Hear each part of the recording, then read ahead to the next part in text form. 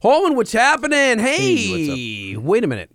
What's up with your shirt there? Are they calling all? Move it over. It's your man boob is in the way here. Sorry about that.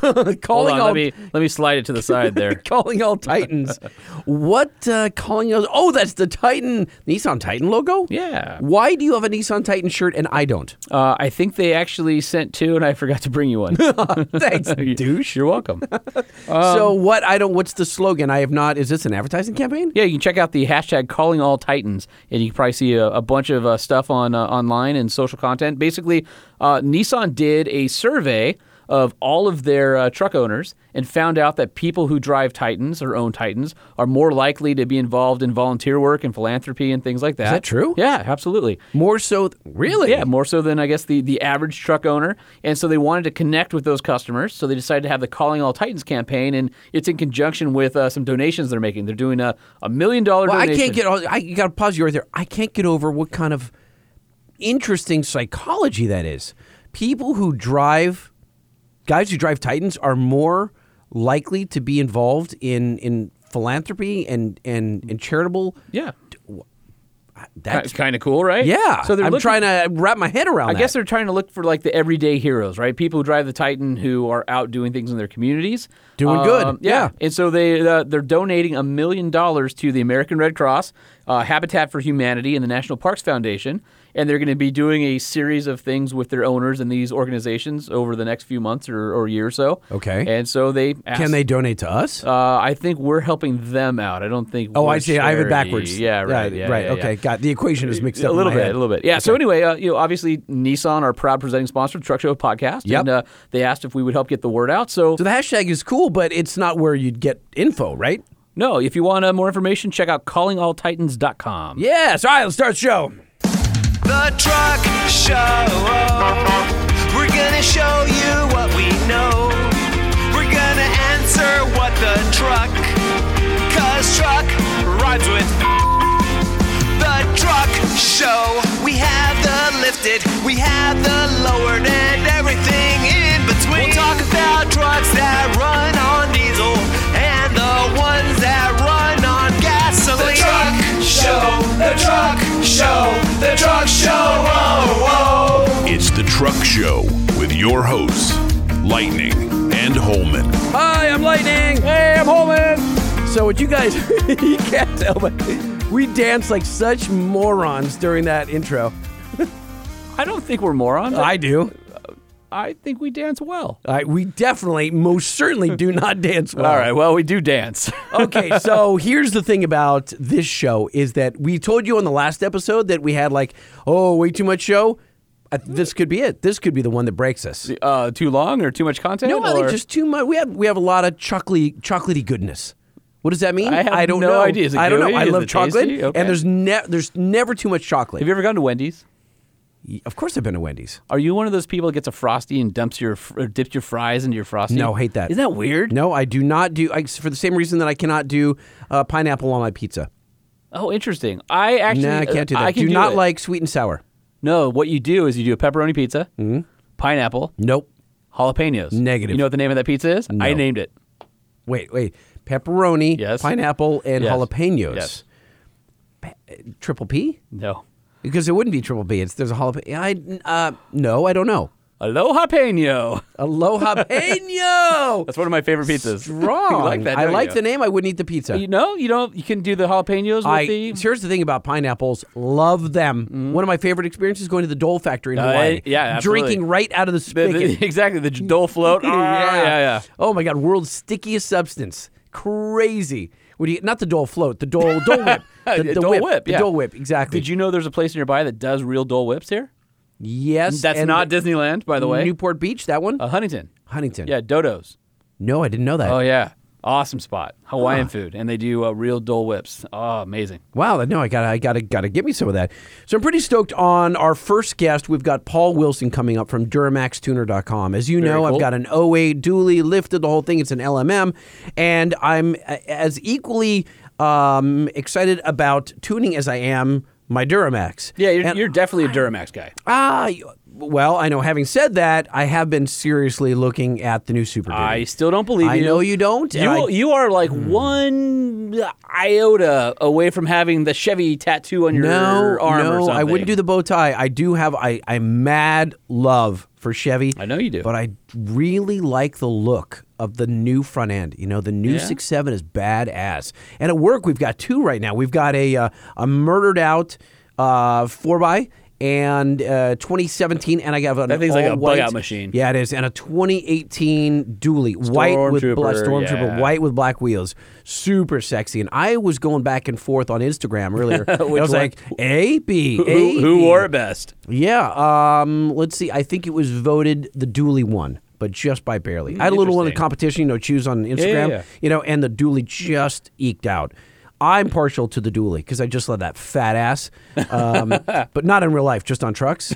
Sure. I like my girls shapely, but not too shapely. So we've got Paul Wilson from DuramaxTuner.com. By the way, after that, Duramax Tuner actually does more than just Duramaxes. So we'll talk about that. Yeah, which is odd, but they have a couple other companies that Paul's going to talk about. And then we've got Brett from Severed Ties. Now, Severed Ties is arguably, is it unarguably or arguably? No, it's arguably. It's arguably one of the, I think the country's, or maybe the whole world's biggest clubs. Yeah, they've got a storied history. I mean, I'm really hoping. When you think of clubs, you think of Severed Ties and Negative Camber. Yeah. And there are other clubs out there. Of course there are.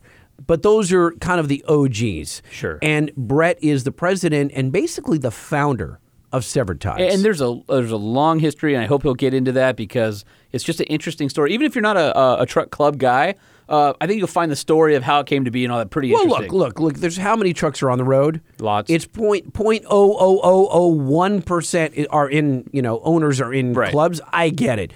But I think it's a pretty fascinating story, and you know someone who's been in a truck club. You know what I mean? And so we'll get to Brett in a little bit. But first, what's new in trucks, man? What's new in trucks? We need to know. What's new in trucks? We need to know. What's new in trucks? We need to know. Lifted, lowered, and everything in between. What's happening in the world of trucks? Wow, that was awesome. That was in sync. That might have been the best we've ever done. Wow. Wait, we're in sync? No, we are not No, in we are sync. not in sync. We are in sync. In sync, got it. All right, That's what you got for happens me? when I have a co-host who came from radio. There's a lot of musical puns. And honestly, it's not that I don't enjoy them, because I do. Yeah, this one's for me. An in sync reference on the truck podcast. Yeah, what's wrong with you? I'm giddy. You're something. One too many monsters today. And I had very little sleep the last couple of days, and I'm just existing off energy drinks right now. So I'm curious, what's your favorite monster? Because I can't drink any of them. They rot your stomach, and I don't find them pleasurable. I love them, not all of them, but my favorite by far is the mango. I think it's called Mango Loco, and it's by Monster Energy. And I was a Red Bull guy for many, many years. Really? You actually swapped from Red Bull to Monster? I was not a Red Bull guy because I necessarily loved Red Bull. It's because they very early on they bought the sponsorship for well, that's not even true. I was a fan of Red Bull when they were into motocross. Okay. They were huge in motocross. And then they pulled out. They abandoned motocross, basically. Boo! And so they sponsor some riders, but they don't do what, I don't know. I felt like they shouldn't have abandoned that sport. They went very highbrow, very white collar. And, they've got their F1 racing. They do quite a bit. Obviously, if you watch Red Bull TV, you can see everything they're involved in, but they pulled way out of motocross. So now I was kind of butthurt over that. And then they came around and they sponsored the Red Bull Soundspace at K-Rock, the radio station where I worked out for many years. And I headed up that Soundspace. And basically it was a really cool concert venue that we built in the building, and all the bands came to us and performed. Now every radio station around the country has one of those, but we did that many years ago before anybody else. And Red Bull was, God bless them, came to the table and sponsored the whole space. And it was really cool. And I don't dislike Monsters or Red Bulls or anything.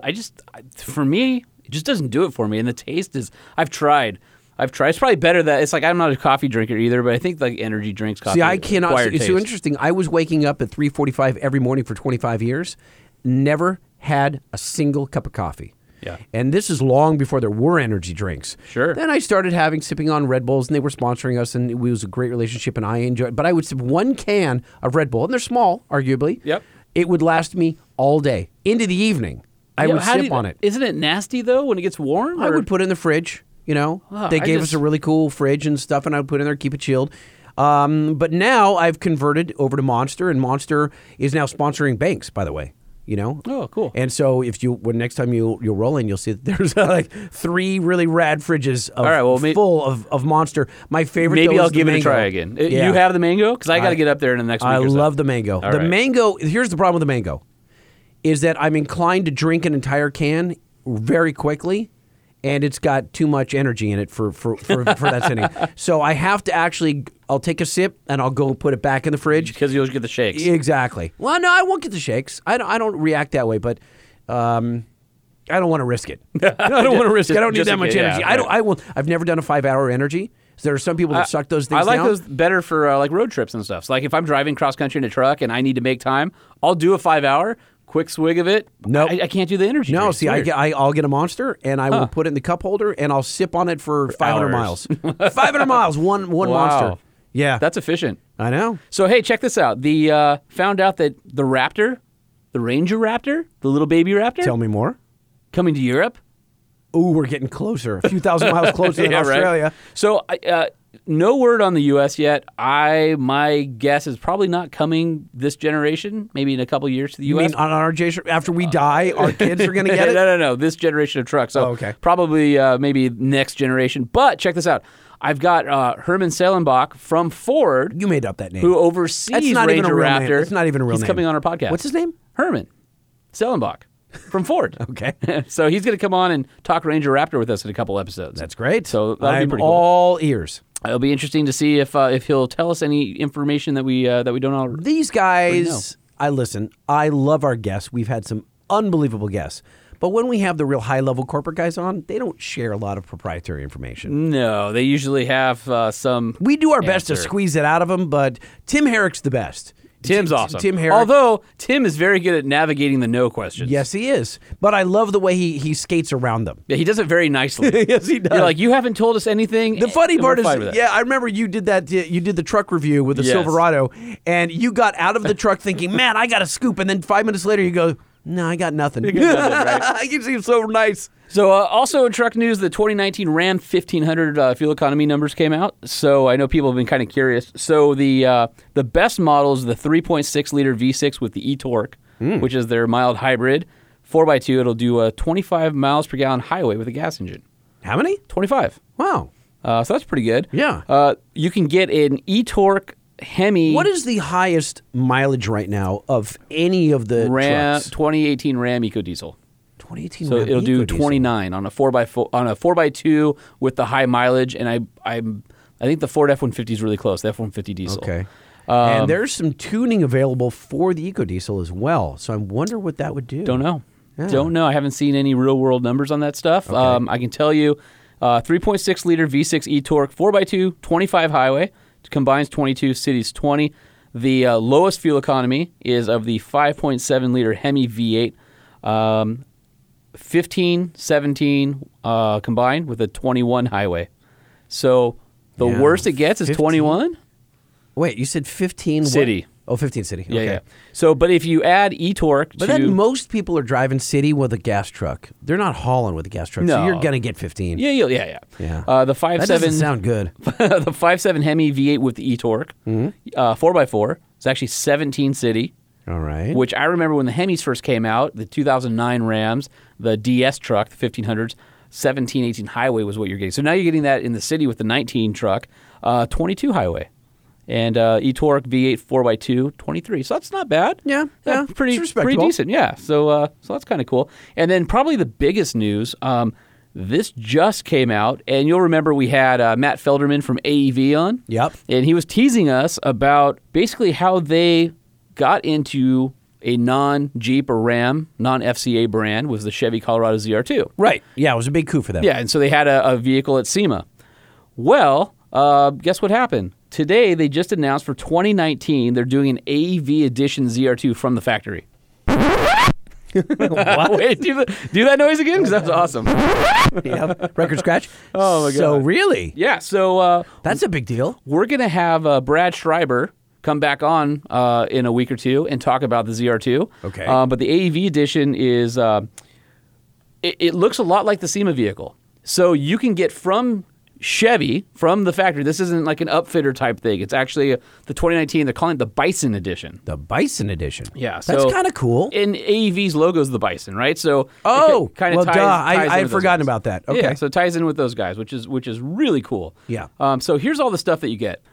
So the Bison edition comes with full skid plating, right? So 5 skid plates covering the oil pan, the fuel tank, the transfer case, and then, of course, front and rear locking differentials because right. that comes on the ZR2 standard.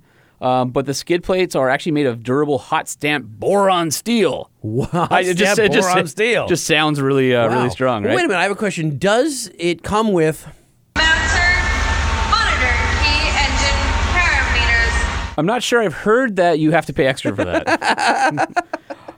And then also the AEV designed stamp steel front bumper with fog lights, which the standard ZR2 doesn't have fog lights and has a plastic bumper, as well as a stamped steel rear bumper. So you've got a lot more protection. It's not just plastic stuff. It's actually steel. And then the front bumper has integrated recovery points, as does the rear. Plus, you can add a winch. It's winch ready. So that's pretty cool. And then inside the ZR2 Bison edition actually has AEV embroidered on the headrests. So it's kind of cool. And also kinda cool, yeah. some badging around it and stuff like that. So we'll have Brad talk about how that partnership came together, but you'll be able to get a even more capable and protected ZR2 next year. So that's what we got. How's that thing selling, the ZR2?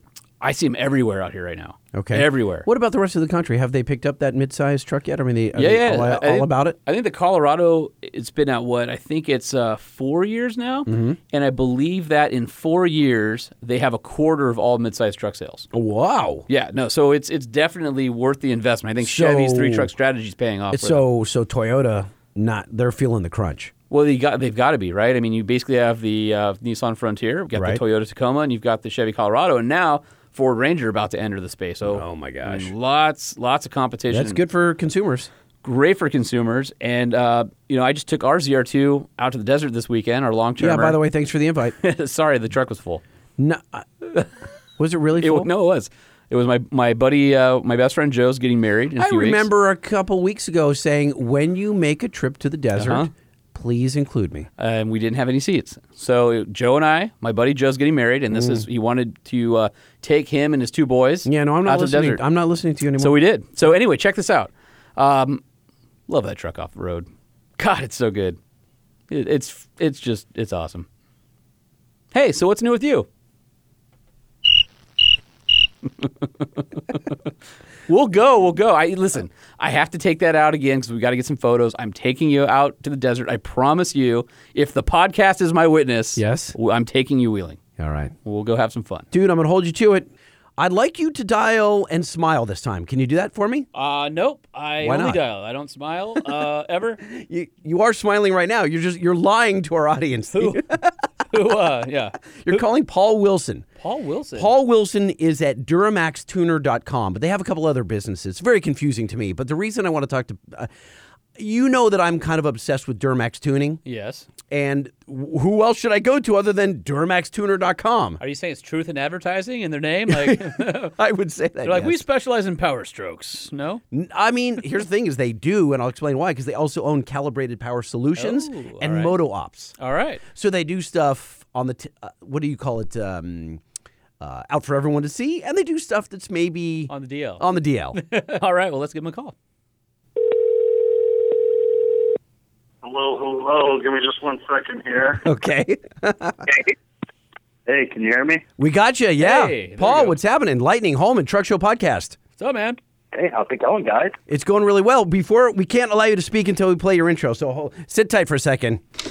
Welcome to the parts department.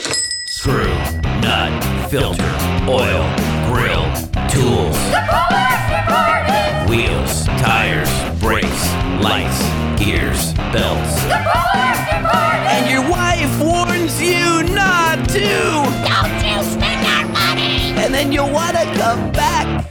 See, because, Paul, you're in the parts department. And we're spending money. And our wife is not cool with it. We heard you're the guy hear who's ya. got the parts that our bank account is attracted to. Is that Yes, yeah. Our wallet doesn't like you. You know what I mean, Paul? But our truck does. So Paul and I have had several conversations. I think did we run into each other at Ultimate Callout Challenge or one of those? I think we kind of bumped into each other. And so, Paul, you are at DuramaxTuner.com, and you got a couple other businesses which we want to talk about. Well, not make it sound like he owns it. You know what I mean? He doesn't, but he's one of the integral people over there. And so, Paul, That's you guys, so polite. That's so nice. yeah. That was the biggest word Lightning's used all day today. I just want you to know. So, Paul, it's very specific what you do at DuramaxTuner.com. Holman and I were just talking. It's not like it's, Ford67.com. It's very specific to, it's not Power Stroke. How did that come about? How did you end up, tell us the backstory to DuramaxTuner.com. So it's really about the owner, Nick Pregnant, who started this, honestly, like working on the side, on the forums, really teaching people how to use DFI Live. Was his original, you're talking now 11 years ago, kind of niche was like just being super helpful and just being a friend on the forums and being really passionate about it.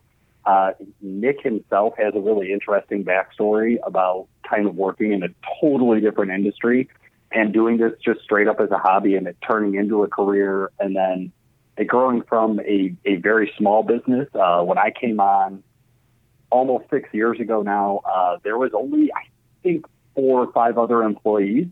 There was a one-base shop. It was very small, very remote. The website was in like pixelated graphics that looked like it was off of Atari. You know what I mean? It was very simple operation, and now there's 27 employees plus. Oh, wow. Wow, that's sizable. Yeah, and over 6 years, to have that type of growth and that type of rapid expansion. There's now a full manufacturing facility for turbos. Tuning is its own department. Sales is its own department. Believe it or not, they spoiled these new guys, these rookies, and gave them customer service reps, which is something I've never heard of before, where somebody else handles the troubleshooting and simple walkthroughs. It's a real Princess Palace around there for those sales guys. But yeah, so those guys, it's really kind of changed just massively, just what it was compared to what it is now. It's always crazy when I think back. Even my experience was a very mild enthusiast from afar. I came out of a sales background, and I made a huge leap of faith going from a very well-established Fortune 500 publicly traded company to, a rundown shop in a town nobody's ever heard of, right? That just happened. What was the name of the town? Yeah, I was going to say, where are you based? It was Union, Illinois, and now it's Marengo, Illinois. Marengo, Illinois, okay. Yeah, about an hour and a half northwest of Chicago. So kind of between Chicago and Rockford for those Midwestern guys. Oh, yeah. I know that's like when earlier I was talking to Jay. He's like, well, I got to go to Santa Ana, and I'm at Banks' place. I'm like, bro, I flew into L.A. Somebody drove me to Banks' place. Like, I don't know where it is. People don't realize you go to the Midwest, right? And you're in a town, and then you go down the highway for a little while, and then you're in another town. You go down the highway, you're in another town. It's like, hey, where's Bob's Diner? Oh, it's 4 towns down on the right. Okay, Southern California is literally a tapestry of like 200 towns that all grew together, and they're all touching. Right. And like, I love when people from out of town come here, and they're like, how do you know what city you're in? You're like, I don't know. I just know. Yeah, it is. It's like ivy. Right. Ivy, Yeah. right? Yeah, you planted everything apart, and they all grew together and entangled itself, and that's just how it is out here. It's weird. They're like, I would too. People used to come by K-Rock, the radio station, bands or whatnot, and we'd tour them around. Like, we want to go whatever, and let's go to In-N-Out and take them one city over. And they're like, well, we're still in L.A., right? No, we're in Culver City, we're in Santa Monica, and they have no idea where the borders are. And frankly, I guess without growing up here, you wouldn't know, right? How would you know? Except for maybe sometimes the street signs change and stuff. But other than that, it's weird. Yeah. I mean, you could literally drive from the south tip of Orange County to Ventura and never leave the city, and that's easily 100 miles and probably 2.5 Meaning you're hours never leaving what looks like a city, right? Yeah, you're never in country. Right, you're always right. around urban. It's fascinating. Chicago has that as far as like Chicagoland suburbs, but we are off the map is what everybody from Chicago calls it. So if you're from a populated area, you would say the world ends at the cornfield.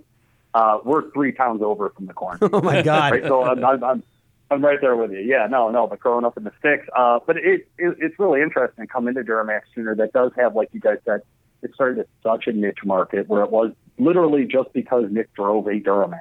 Like he bought an LB7 and that's what he started tuning with. Like as EFI Live came out and as they first invented DSP5, Duramax switchable positioning and this custom tuning platform that had never really been done for any type of diesel before once Common Rail came around.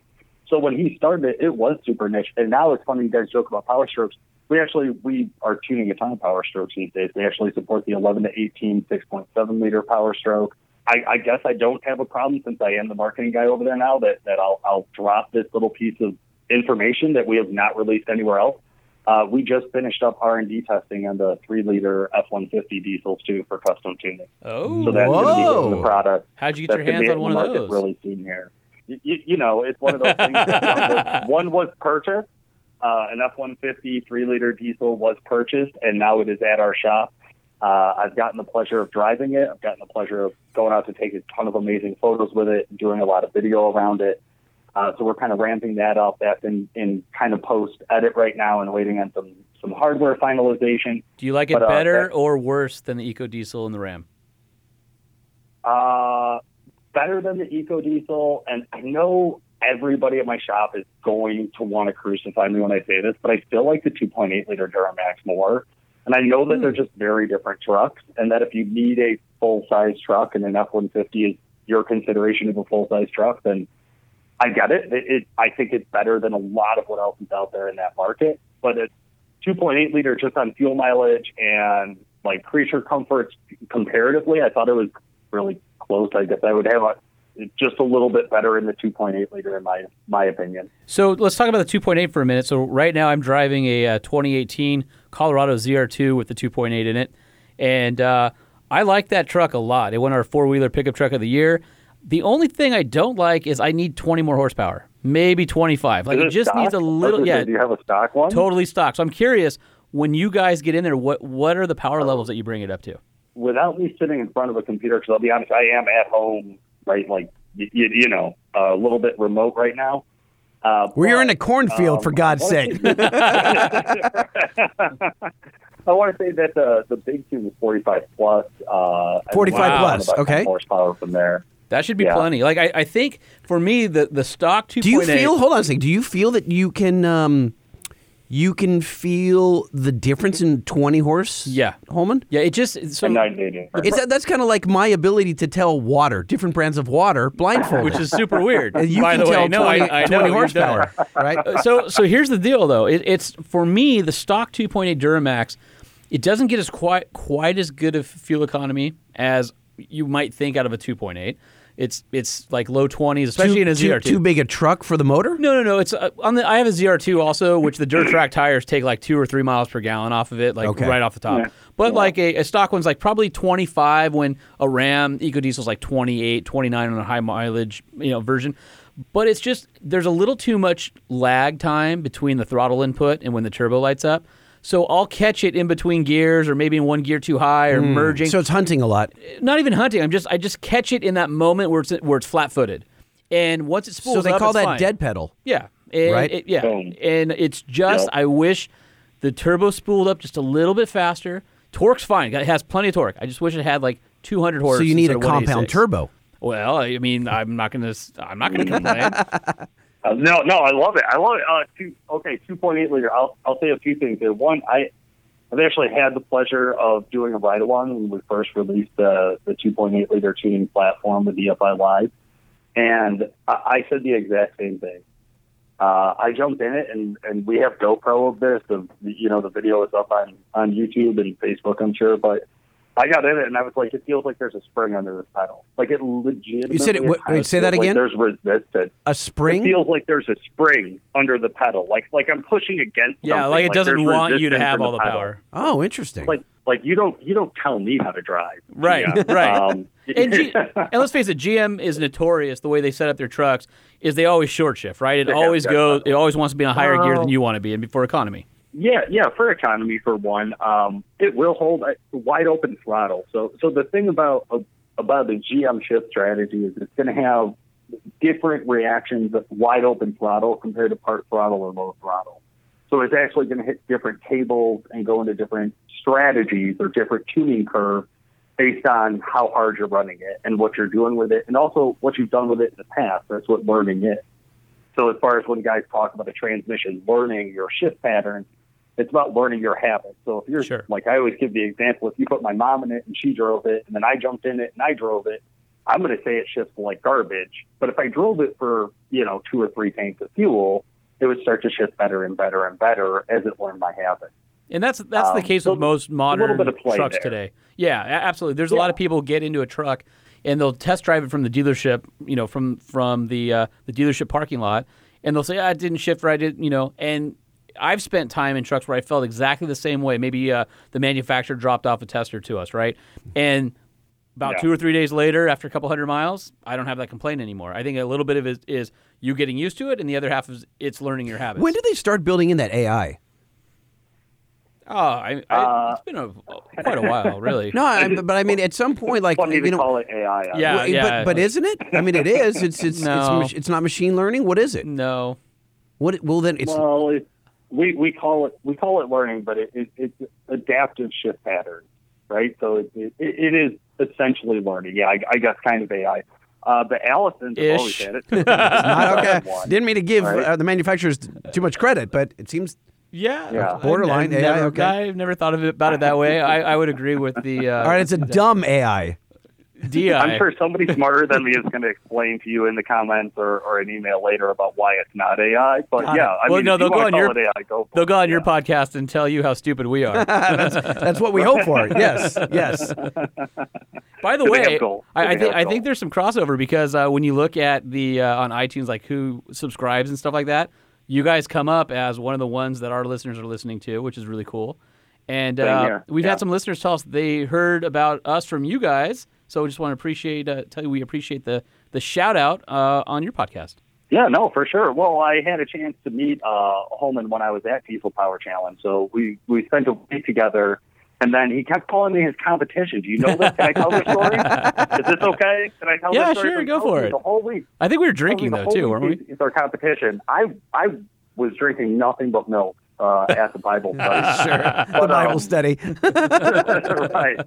But so at one point, I'm like, dude, I don't mean to be a jerk, but you keep calling your competition. I've never heard of your show before. Ooh, damn. So bad. It was the worst. In all fairness, I did not mean it like that. I just meant I am such a podcast nerd that I've spent. I mean, I don't want to admit this in case my wife listens to this show, which she won't, don't worry, but I've probably spent 15 hours at least this week catching up on one nerd sci-fi podcast that is totally out there and nobody's ever heard of. All right. In my defense, in the interest of full disclosure, at that point we were 5 or 6 episodes in, and everybody was my podcast competition. Everyone, so, yes, this is true. Yeah, but you guys have been killing it. That's what I want to say too. Is as I've listened to the show. Oh my God, you guys put so much more work in than we do. You are a listener of their show, and you're like, man, I love the effort and the amount of prep these guys have, and how many funny jingles do you guys have? I don't know how many funny ones we have, but we have a few jingles. Okay. Yes. Yeah. Okay. If you're looking for a lot less effort, but still about you overestimate our effort, by the way. Yeah. Let's go back to trucks again. And okay. And so Nick starts off. He starts with EFI Live back in the day as just a hobbyist. Friend after friend's coming to him, and it turns into a business, and you get a couple employees, and then he moves and gets bigger, and the whole thing. And when does it take off and really turn into this big business? And what becomes the staple of Duramax Tuner? And then at what point does Calibrated Power Solutions and Moto Ops kind of blossom out of that? Gotcha. Okay, so a couple of things there, right? Number one, Calibrated Power Solutions was always the official incorporation. Oh, okay. Duramax Tuner was the website initially, and then as we grew, there was Cummins Tuner. So there used to be Cummins-tuner.com, were all of the Cummins tuning platforms. So once EFI Live started supporting Cummins, we rolled that out as a separate brand, and hey, it's all a part of the incorporation for Calibrated Power. Well, Cummins came out and said, hey, as soon as you try to trademark that, which we did, they were like, no, shut all that down. We own that website now. You give up everything. So we had to just move all of our Cummins products, which we also had put tractor tuning under this, a Volkswagen tuning under this. We used to do a little bit of Jeep eco-diesel tuning, which now we it's really called shy away from now. Not CumminsTuning.com? Yeah, well, we had to move it somewhere. We were like, hey, guess what? We already have this Calibrated Power, which they had an old logo, and then we had just redesigned a new logo and all of this stuff. And this is, at the time, I was just in sales, so I'm like, guys, I really don't care what anybody calls it, but like, can we just sell it? You know what I mean? Like, guys are calling asking to tune their 2006 to 2007 Cummins. Like, I just need a name on something. So they just went with Calibrated Power. And now that brand itself has really started to grow. Not quite as massively as Duramax Tuner, because Duramax Tuner always had a great name because it was so much just out of enthusiast and being helpful and things like that. But it really kind of exploded when LML tuning came out. So back around 2013, Duramax Tuner worked with EFI Live and some other sources and came up with the first flashable through an OBD2 port custom EFI Live tuning. So once that happened, that really just kind of created a ton of demand in a lot of other areas. And then near that same time, just after that, we got into the turbo market for the drop-in turbo replacements with the Stealth turbos, which now the Stealth series has become its own brand and created its own manufacturing process. And now, excuse my my ignorance with this question, but talking about the EFI Live and that you guys are able to, you were the first to package it in a way that you could load it on through OBD2. Now, what does EFI Live get you? Are you guys, is that your base layer, and then you guys are adding on top of that? And guys, I need to, Holman, remember, we do have a lot of guys that either drive gas trucks, probably most of our audience drives gas trucks, and they may not be familiar with EFI Live. So let's back up and explain that first. Well, okay, so just custom tuning in general, right? So custom tuning is the idea that we're not going to trick any modules. We're not going to kind of work around any of the modules. We're going to go into the actual ECU itself in the core programming, and we're actually going to change the mapping of the core program.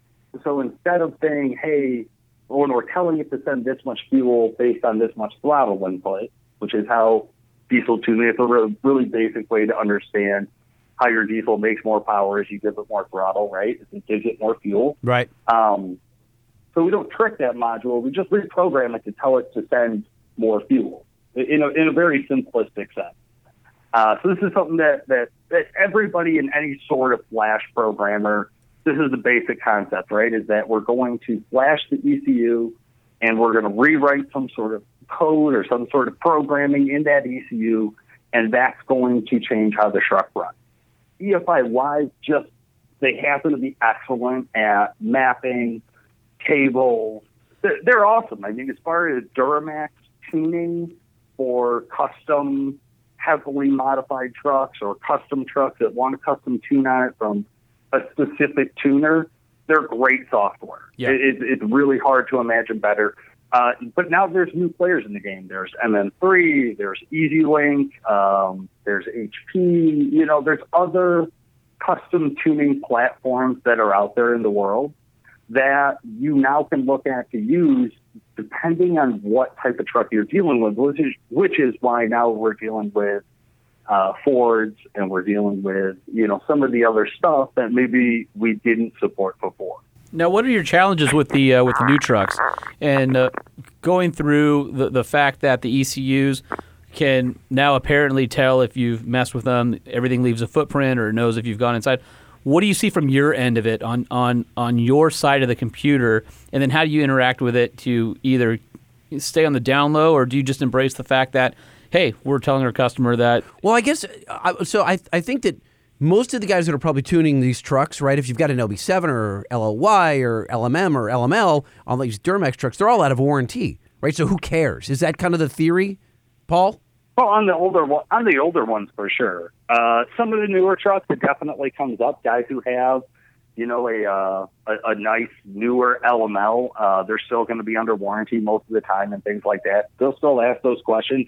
Cummins and Fords, we tune all the way up to 2018, so it's entirely possible that we deal with customers that, again, are well within their warranty period. What we tell them is that a couple of things. Number one, it's always going to come down to the dealership and the warranty department at the OEM. There's nobody else in the world who has control over it. As far as feedback goes, there's a lot of feedback loops. There's a lot of history in a computer. I mean, if you just think about how any computer works, there's definitely a history in it. So how hard you drove it and specific data logs like ELDs, no, probably not. There's I've had guys ask, do you think my OnStar is reporting directly to GM so when I tune it, they'll know? No, that's ridiculous. That's conspiracy theory talk. I can't even right? get OnStar to give me the directions to dinner. Right. No, you know what's funny, Paul? There are probably tens of thousands of people that believe that OnStar is part of the GM architecture, part of the ECU, and it's not. It's a standalone device that's basically in parallel with your ECU, and it's not in it. Sometimes if you interrupt that communication, you'll get the thing that says, oh, you didn't get your diagnostic, you get an email, right, if you're an OnStar subscriber, and it says, we weren't able to check on the status of your truck last night. It's irrelevant. It doesn't really matter. Your truck's just fine without OnStar. How many people do you think have gotten that message like the day after they tune something and are just like in their truck sweating like, oh? I bet you a lot. Yeah. GM doesn't care to the extent that they're out on the hunt looking for somebody who tuned their truck. They're looking for a tuner that's going to cause a failure, right? They're looking for something that's wildly abnormal. And honestly, if you have a good, well-trusted custom tuner, there's no reason to believe that that's going to happen. I mean, we tune thousands of LMLs, right? Like, the idea that you have an all-stock truck and you want to put a custom tune on it, that's totally fine. I mean, we're not going to give you something that's stupidly dangerous. And if we do, it's only because you absolutely insisted and fought with us and got my manager on the phone and complained about me on Facebook, and then I had to give it to you. Like seriously, we're not into that. You know what I mean? Like that's one of the things we're really big on is we want to work with people who already agree with us on certain things. You like clean tuning. You want something that's going to have smooth, awesome drivability. Yeah, you want a peak power tune, but that's not what you're daily driving at. You don't want to be married to the guy either, right? You don't want somebody to buy a few $100s worth of service from you, and now you're married to the guy in a $70,000 truck for the next 10 years. And to your point about, nobody's driving their truck at wide open throttle, so the peak power numbers rarely come into play. It's all about drivability and making power in the fat part of the band where you're going to appreciate it when you're daily driving it or you're towing. Exactly.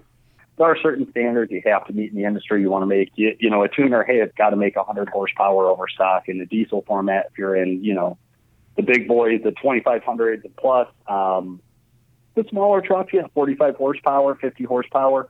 You get that out of something that made 180 horsepower up front. You asked at the top of the show, Holman, would you notice that 20 horsepower in a truck that made 180 stock? You'll notice right away, man. Yeah, that's a huge because percentage. It's not even about the horsepower. It's also about what does that throttle response feel like? How does that, like my exact quote, and this was a no BS quote because I was driving around for our podcast, and I was like, the truck feels lighter. And that's one of the common things we hear when guys get a really good tune, they're really happy with it, or even a turbo, although they generally talk more about the whistle and the burnout after they buy a turbo. But with a tuner, guys always say, well, my truck feels lighter, man. It's like a whole new truck. It's like a whole new truck because you look at how does this guy use this? And that's one of the cool things about just about all of the platforms. Again, even down to tractors, we generally provide multiple tunes. Whether that's on a switch on the fly format or, some vehicles unfortunately don't have that feature, so they would have to have single flashes. But there's always something there to where we want to give people options about you don't use your truck the same way every day.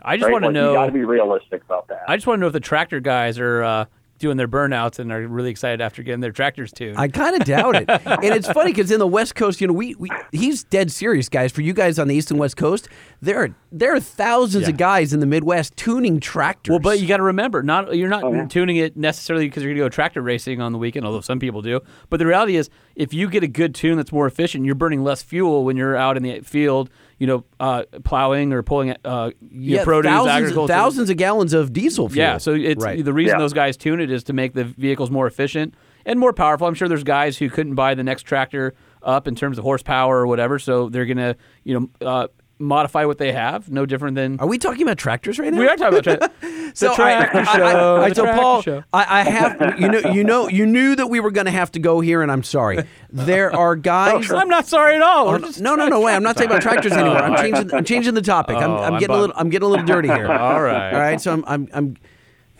All right. There are guys that have come to you, Paul, that they want tuning, but really the tuning is just a means to an end, and the end is to delete the emissions equipment on their trucks. Talk me through this process. Talk me through the liabilities. Because there are thousands. You don't have any horror music that you can play for this bit? Dun, dun, dun, dun, dun, dun, dun, Like, I feel like there has to be some sort of horror intro. I don't really have. No. Remember when I said earlier about planning and timing and professionalism? We have none of that. I told Paul. you had overestimated us. I was not lying. It was not a joke. All right, so Paul, honestly, Apparently, it's one of those things. So emissions equipment, we don't delete. So I get this one all the time. Let me jump in here because I do get this one all the time. Deleting emissions equipment, I get a lot of questions about it. We don't do it. Duramax tuner, calibrated power, based out of Marengo, Illinois. You're not going to buy delete tuning there. You're not going to bring your truck there and get a delete tune. They honestly, and even as a sales guy who definitely relied on everything that came in because I am not a good salesman. I just like talking to people. So that would mean that every minute counted, and they wouldn't even let me sell Y-Bridge installs, which is outrageous. I mean, it's a Duramax, putting a Y-Bridge in it is like, I don't know. Well, explain a Y-Bridge. Explain a Y-Bridge, Paul. Okay, well, Y-Bridge, okay, so where your boost tubes come in, where all the boost ends up coming into the motor, that piece on just about every year Duramax also includes a pipe in for an EGR. For you guys out in California, for the rest of us, right? Exhaust gas recirculation, yes. Right? Okay, you got it. Yep, EGR. Yep. Okay, so that blows out a lot, man. Yeah, so you lose the EGR valve a lot, or I'm sorry, you lose the Y-Bridge a lot. High boost loads. Even if you just want to do an EGR delete, you need to put a Y-Bridge in it, right? So you end up putting a modified welded Y-Bridge that's stronger and sturdier. So anyway, so. They stopped. They wouldn't even let us do Y-Bridge deletes anymore. So when I first started way back in the day, before H&S got run out of the country, H&S being a big tuner who sold a ton of canned delete tunes, so you could buy a preloaded programmer off the shelf. Yeah, that's what we needed. Yeah. H&S, they EPA big violations. Everybody got in trouble. H&S bully dog. I forget. There was a whole list of people the EPA chased down back in the day for deleting emissions equipment. Right. That's what the EPA does. That's their function. So anyway, when they get chased out of it, we talk to lawyers. Imagine that. So Nick's a really smart, not just guy who's into tuning, but he also is pretty protective of the fact that he takes it very seriously, having employees. This is something that started as a hobby. So to have. Well, I mean, let's be honest, because the EPA can come in and just shut you down because the government can outspend you in court every day of the week. So you do have to be careful. That's the theory, right? I mean. There's rumors all over about what's going on behind closed doors these days, which I don't want to get into. But there is a very real possibility that again, you could be run out of business like H&S. So we stopped selling delete tunes. There is a company up in Motor Ops that we are friends with. We do know the guys. They are out of Canada. We refer guys over to them. They are their own group of guys. They're a real group of guys. They're on the forums. They're on Facebook. They're their own company. They have their own building. A lot of guys get confused with this because when we pulled out, we had to have something to go to, and we knew the guy who was starting the business. Gotcha. So a lot of people are just like, "Oh, you guys are Motor Ops." Well, that's funny because I've never gotten a check for any of the Motor Ops stuff that's happened, which if I worked there, I would love to know about it. I guess we could add that to my list of duties.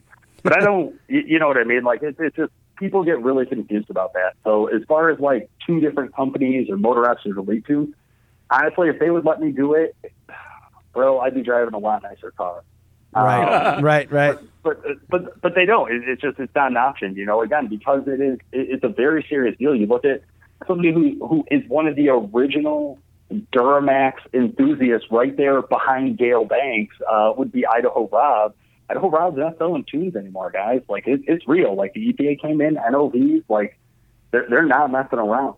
You know what I mean? So for somebody like us, where we have 27 plus employees, they just hired another new guy in the shop. So whatever, but like, we have this operation going on. It's people's lives. It's not just a company. It's not just your truck. I get it. Your emissions equipment is failing. Guess what? You got 120,000 miles on your truck. You don't live in a state that has regular emissions testing. Your stuff fails, and you want to call me and ask me if my emissions equipment tuner is the fix to it. I'm going to absolutely every day of the week tell you not to buy my product and to find somebody with a delete tune. Because you're out of warranty, it's going to cost you more to repair it than it is to delete it. And if you're not going to get hit by some sort of roadside check, then it's a logic thing. To me, it's not about a moral thing. It's not about a follow the rules, don't follow the rules thing. For consumers, my advice is that do what makes financial sense. If you have good working emissions equipment, don't go rip it off of your truck. There's no need to do that. You can get all of the same benefits out of your truck with tuning it with the emissions equipment on that you can with it off. And there's a very good chance that you're going to be one of the many, many people who have emissions equipment that lasts well past 100,000 miles. However, those guys don't get onto Facebook. They don't get onto the forums. Those guys, they're not angry. They're out enjoying their trucks. It's interesting that you say that you can get that kind of power with emissions equipment on, because it's assumed, because of the loudmouths all over social media, that you cannot tune a truck with emissions equipment on it. It just won't ever get any kind of power. Let's go back to our friend Steve Sanders at Cummins and what he said. He said, with our newest trucks and our latest emissions equipment, you can basically get the power without ditching all the emissions equipment on it. But people don't believe him. But they don't buy that. I get it. But it's a corporate stooge. But here's the other thing. They're all fired up. Going to Paul's point about, I get the whole, my truck's out of warranty and all my stuff's failing and I want to keep my truck, and so I want to delete because of all the reasons that were mentioned. I get that. But don't you think it's also a thing? It's kind of, to me, I go back to the fuel economy crisis of the late 70s and early 80s, where all of our cars were saddled down with smog pumps and things like that, and there was no power, and people thought it was the end of the automobile. That's sort of where we are with diesel performance these days. And I feel like we're in the early 90s now, and people are figuring out how to make power with all the goodies that you used to have to strip off. You can do it with everything on now, right? And so, well, it's funny, the perception of that, because if you go back and you look at every model that's been released for every manufacturer, the horsepower has gone up every year, as opposed to in the 80s when it kept dropping. The trucks have gotten better every single year. But yeah, I'm sorry, I hate to cut you off there, but yeah, no, I totally agree, man. The loudmouths there are just, they're talking about how you have to delete because they had a problem. So delete the CP4, go to a CP3 on your LML. If you have a 2016 truck and you're telling a guy the first thing he should do is rip off a $3,000 pump and put on an older version of it because you had a problem because you ran water in your fuel because you didn't have a lift pump, like, you're crazy, bro. You're crazy. Well, and then look at your business, and obviously you guys are growing. You're adding employees. You have a great product lineup with a ton of SKUs and all that thing. That wouldn't be possible if you didn't have happy customers who are returning, and the fact that you're able to tune those trucks with all the emissions equipment on and kind of,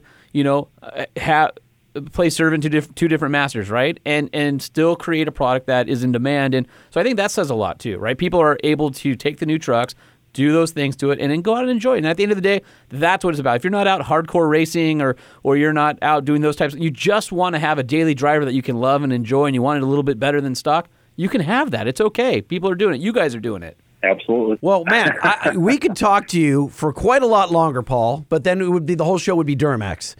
But you do other. So let's recap really quick here for folks that are curious about tuning, whether it's their Duramax or it's their Super Duty or it's their Cummins, their Ram. Tell us where to go and the sites, the socials, etc. Yeah, sure. So it's really simple. It's go to DuramaxTuner.com if you have Duramax or GM-related products, and go to CalibratedPower.com if you have any other diesel under the sun. That's really it, man. We don't try to get into a lot of other crazy markets, although there is some some stupid projects going on. And I say stupid just because they haven't let me drive them yet, like the Ruxer with the Mahindra motor in it. Oh, I know those guys too. Paul, I have a feeling we're going to run into you at SEMA, and we'll have to get you on the phone again. We really appreciate you making some time for us. And also, don't forget to plug your podcast. We appreciate the shout out for the truck show. So anybody who loves Diesel Performance, check out the Diesel Performance podcast with Paul and Chris. Thank you so much, guys. I really appreciate it. You got it. All right, buddy. Talk to you soon. Thanks, Paul. Thanks. Bye-bye. Holman, you know what time it is? Time to read this giant pile of email. It is, yes. You email? Yeah. I email? Do it. We email? That's right. Everybody email. Type it up. You email? Proofread. I email? Send it. We email? Click it. Everybody email. All right, Holman, can we get through this giant pile of email? Oh, I need video of you doing the robot for that. What is that? Don't It do works that for the again. robot. Totally works for the robot. Oh, I'm sorry, everybody. Wait, next time you ask me what time it is, I'm not going to say inbox because it's time to dance. I will share video with you guys At some point. of Holman doing the robot to the inbox theme. All right, am I first or you first? Go for it. All right, this one's from Richard. Another really good episode. Don't edit anything down. Well, maybe the intros. The show is not too long. I guess we had addressed it. I thought that the intro, the last episode was a little too long. I'm a Velocity Channel junkie, and I'd love to see a Velocity Channel on Sirius Radio with a truck show as a regular feature. Keep up the good work, and I'm an XL, Rich from New Jersey. Hey, you know what's cool about that is we've got a ton of Velocity content coming up in the next few weeks. Yeah, we do. Hey, Richard, where's our 5-star review? Come on, buddy. Come on. Yeah. Okay, so I've got one from Matthew here. Holman and Lightning, yes, I did that on purpose. He actually puts that in his email. He says, I was shocked as heck when my wife and I heard you read my email while on a recent road trip. Thanks, guys. He says, your content and level of guests have grown exponentially, and I learned something from every episode. Keep up the great work. And also, I forgot my mailing address in my earlier email because I thought I had no chance of being read. I will post a pic on Instagram and tag you guys. Nice. Faithful listener, Matthew. All right. Thanks, buddy. Lars writes, hey, Lightning and Holman, I'm pretty sure that car jumping in Alaska on July 4th has to be the same deal that Roadkill was at. Love the show. 5 stars! Hey, 5 stars! That was, wait a minute. What are you doing to me? Do it again. 5 stars! No. What are we doing wrong? Go up and you go, All right. 5 stars! We do this every week. Listen to me. You're screwing it up. All right. Listen to me. We go, 5 stars! Okay, you ready? Go right? 5 stars! No! I don't know. You went up like 2 octaves. What happened to you? Okay, here we go. Here we go. 5 stars! There it is. Okay. I'm listening on Google Play, and I found the show when Mike Finnegan posted about it on Instagram. Yeah, Mike's got a massive Instagram following.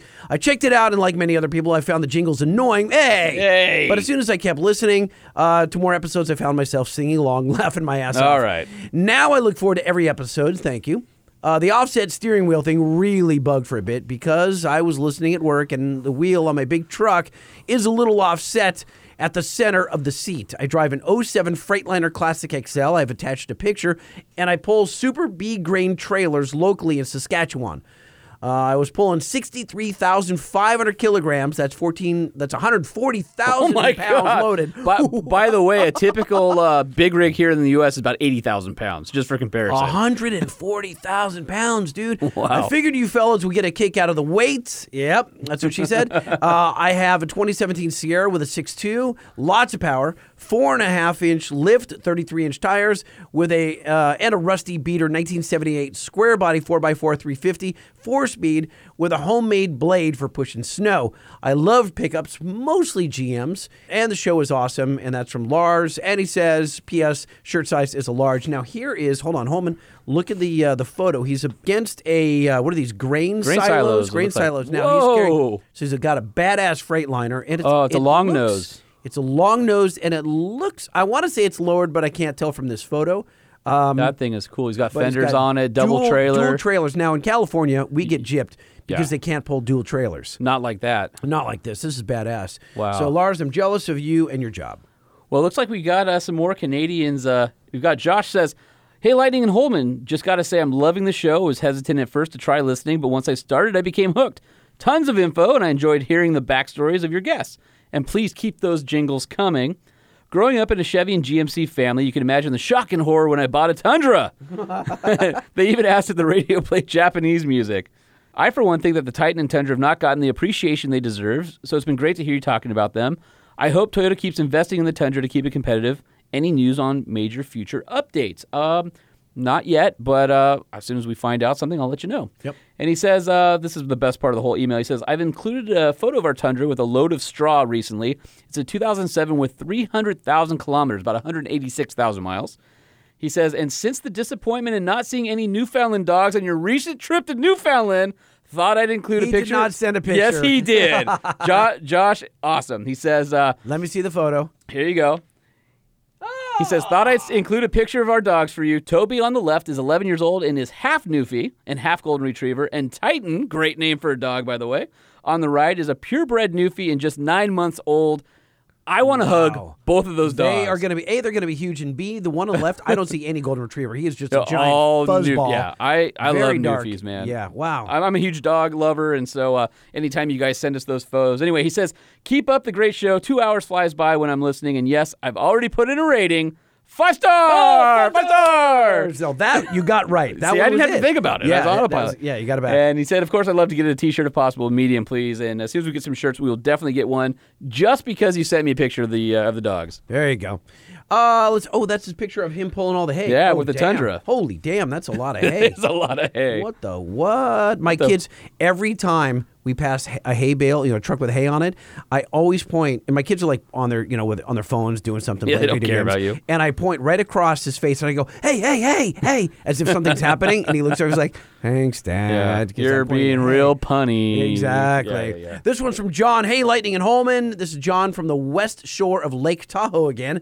I just thought I'd send you a pic of my 2016 EcoDiesel quad cab for your Instagram page. My wife and I are road tripping near Mammoth, camping in the truck and riding mountain bikes. You can just pick out the ARB fridge in the back. Your show is always awesome, and I look forward to it every week. Thank you, and that's from John. All right, we got a couple reviews on iTunes. One from Chuck says, found you guys through the B Team. Thank you, B Team. Very cool. The B Team, by the way, is a podcast.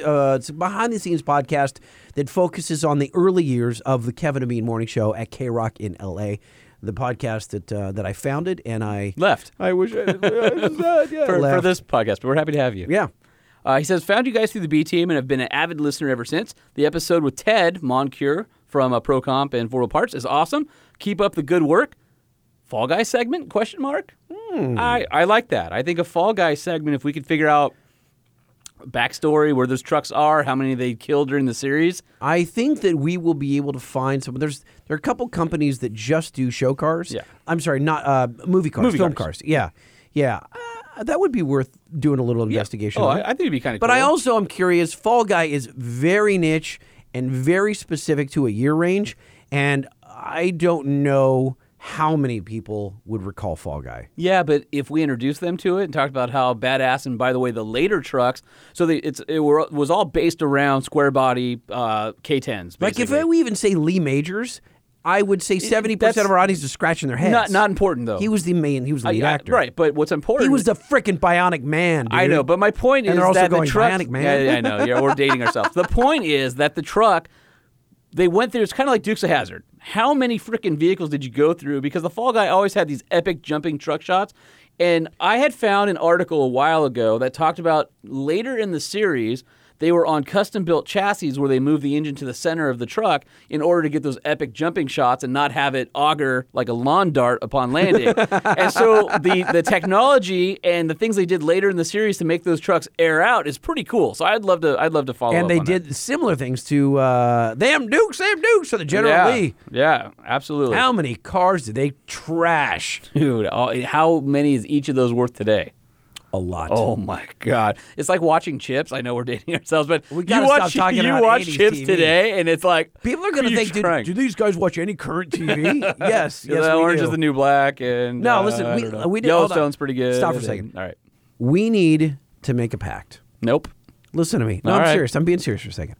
We need to make a pact that at some point, either this episode or after the quote-unquote Fall Guy episode, we cannot keep going back to the well, to the past. No, we have can't. to. No, we can't. That's who we are. No, we it's how can't. we got here. I promised myself. I fell in love with trucks because I watched Fall Guy. Listen to me. Listen to me. All right. When I was in high school, I hated classic rock Yeah. because I liked new and now and future. Okay. Okay? And I love talking about the past, but I think it's a slippery slope. Because the more we talk about the past, we solidify ourselves with people that are our age and older, and we're not going to get a 24-year-old dude who loves trucks. He's like, I don't understand the references. He is going to pick up his phone and It's search not for true. Fall Guy It's on not- YouTube. It's not true. He's lazy. I refuse to make that pact. The one 24-year-old that we have listening, he's lazy, and he's not looking up the Fall Guy truck. All right, you listener, 24-year-old that we're talking to, you need to settle this dispute between Lightning and I, and you need to tell us, truckshowpodcast@gmail.com, who's right. Do you like hearing us talk about old stuff that you can go back and see epic jumping videos of K10s flying through the air? Or is that boring and you don't care and we should only talk about today's stuff? Let us know. Yeah, inquiring minds want to know. All right, we'll see. We'll do an email survey and we'll see what we get for next show. All right. All right. I'm in. Fine. 66 Scout? was that like a battle? Fine. Yeah, whatever. fine. We'll just go to bed angry and we won't have breakfast back to together. back. Yeah, back to back. New to the podcast, was looking for one that talks about off-roading. Found it. Love listening to all the different trucks and topics you guys cover. I'm an international scout guy, but love all types of trucks from old Toyotas to the new Raptor. My current truck purchased used in 1994 is a 1966 Scout 800 Sport Top, and she's still running strong. Keep up the good work, Brent. And Brent gives us 5 stars! 5 stars! All right. And then one last one, awesome podcast from B-Hall90. Says, this is a great podcast. I'm into hot rods, 4x4s, and diesels. They seem to hit on everything I'm interested in. 5 stars! Oh, 5 stars! All right. So thank you, everybody, for subscribing and hitting up 5 stars. By the way, the 5-star rating on iTunes is what helps us get some visibility. And, of course, we're available wherever you happen to be listening right now. Absolutely. All right, so let's get... Hold on. I think Brett's still saying... Brett, come here! Brett! Sorry, it just occurs to me I'm yelling in everyone's ears. Brett, come on, edit. So, Brett, I think that we are we de-virginizing you for your podcast experience here? Absolutely. I'm not a podcast guy. I'm familiar with the concept, never listened to one, never been on one. I've been asked to be on several. Ooh, we're the first. Yeah, so at Off-Road Expo, 2 years ago? Yeah? Yeah, you were, let's do this. And I'm like, let me put you with Jeremy Cook. Right. That's just, the closest I've been is I did the Peaches and Buttercup show with Marcel Venable and Tom My McQueen, boy Marcel. one night. And Now, but that's not really a podcast, though. That's just a video thing, right? That's a But Facebook Live. That's as close as I've been to any of this mess. Really interesting. Okay, well, so here's the thing: people don't know about Brett Oakes, right? Yep. You are still the president of Severed Ties, Yes, correct? All right. Don't say anything because we have got a special intro for you for In the Club. We in the club. We in the club. We rolling deep. We rolling deep. We in the club. We in the club. We scraping streets. Scraping streets. Lifted, lowered, new, old, fast, slow. We're in the club. Lifted, lowered, new, old, fast, slow. That's what we know. All right, so Brett, whether you like it or not, you're in the club. Okay, I'm good with Is that what you know? Is that what you know? Yeah. That's it. There we That's go. the thing with our show. You may not know because you don't listen to podcasts. You would have no clue, but everyone gets an intro. Okay. So this is and it's been a couple of episodes since we've had someone From a club. from a club. Yeah, Yeah. So been a we while. had, what was the last one? Was it not Bumpside? What was it? The Ford Club? Yeah, the Bumpside Club. Bumpside Club? Yeah, the 6772 Ford F100 Facebook group. Gotcha. Bump Yes. Nation. Okay, Bump Nation. That's what I was going for this whole time. Bump Nation. Yes. Gotcha. Good bunch of guys over there. So we are often asking ourselves in this room all by ourselves, like, Holman, who's the biggest club? It's like, well, it's Negative Camper, Severed Ties, and who should get somebody? It's like, we keep coming back to these two clubs. There are other clubs in the country, but you guys are pretty much the godfathers and the biggest still to this day, right? Severed Ties? Well, biggest is a relative term. So the way it worked out was, as Courtney Hollowell from Negative Camber, he traveled a lot, and so he was the one that kind of originated the whole worldwide or nationwide thing. Is that true? Oh yeah, absolutely. Courtney? Yeah. Wow. Because as a magazine guy, he traveled around, and you want to have yourself a little group of like-minded people. So then he started creating some chapters a little bit. But as we started progressing, basically our logic was you had to move from a chapter to another city or state to start a chapter. So everybody in the beginning was somebody that was living somewhere. It all started in California. It actually started in Yucca Valley, California. Really? And then Kurt had For those of you that don't know, Yucca Valley is just Way out it's there. east of Palm Springs in the middle of nowhere, and it's yucca trees. It's like Joshua trees. Yeah, it It's was- not. it It's was not all- where you would have thought would be the hotbed of truck club activity. No, No, and how did it start out there? So there's the real long story. A lot of people don't understand this, but the name Severed Ties, when you ask yourself what the name means, is it's not what you would think it is. The actual name came from me and some friends had gotten together, and we had bounced through a couple of clubs, and then we started our own club, and it was called Choice Concepts. Choice Concepts. Yes, and we did that for a little while, and we had a chapter in Palm Springs and chapter in Yucca Valley. And I think the reason why Yucca Valley was the club thing was because of the spring break stuff that came out to Palm Oh, Springs. all the that time. makes sense. Right. Okay. So I think that's where it kind of jumped off of. But after about a year and a half or 2 years at Choice Concepts, it just got full of a bunch of people that I didn't enjoy. So I quit. And it was actually me and a guy named Fast Eddie and a few other guys, Kurt Forkren. We had started that club. I quit and just kind of gave it up. And then I realized I missed it, So How old were you at this point? young. I mean, you're talking 17, 18? No, I was in my 20s. Okay. Probably early 20s, maybe 20, 21. How many other clubs were there around at that time? What well- year was this? Sorry, I don't mean to date you, but It I was- just want to put it in perspective. It was 90s. It was early 90s. Early So 90s, my okay. first mini truck was a Datsun 720 bullet Yes. side. Actually 620 bullet side. Almost died in that truck, as a matter of fact. How many times? Just once. Okay. I literally almost died. I got broadsided by a guy Whoa. driving an AMC Hornet, and the paramedics thought I was dead when they showed up. It was, my it God. was that bad. But then I got a Nissan hardbody, and that was in 1990, and that was kind of when the whole thing kind of took off, the truck club thing for me. You were the guy with the hard body. I was. I had the mirror on the tailgate and the 15/8 reversed. I had every bit of it, man. Every bit of it. So we're in Yucca Valley. So after I quit and I spent a few months and not really enjoying it, I realized I wanted to go back.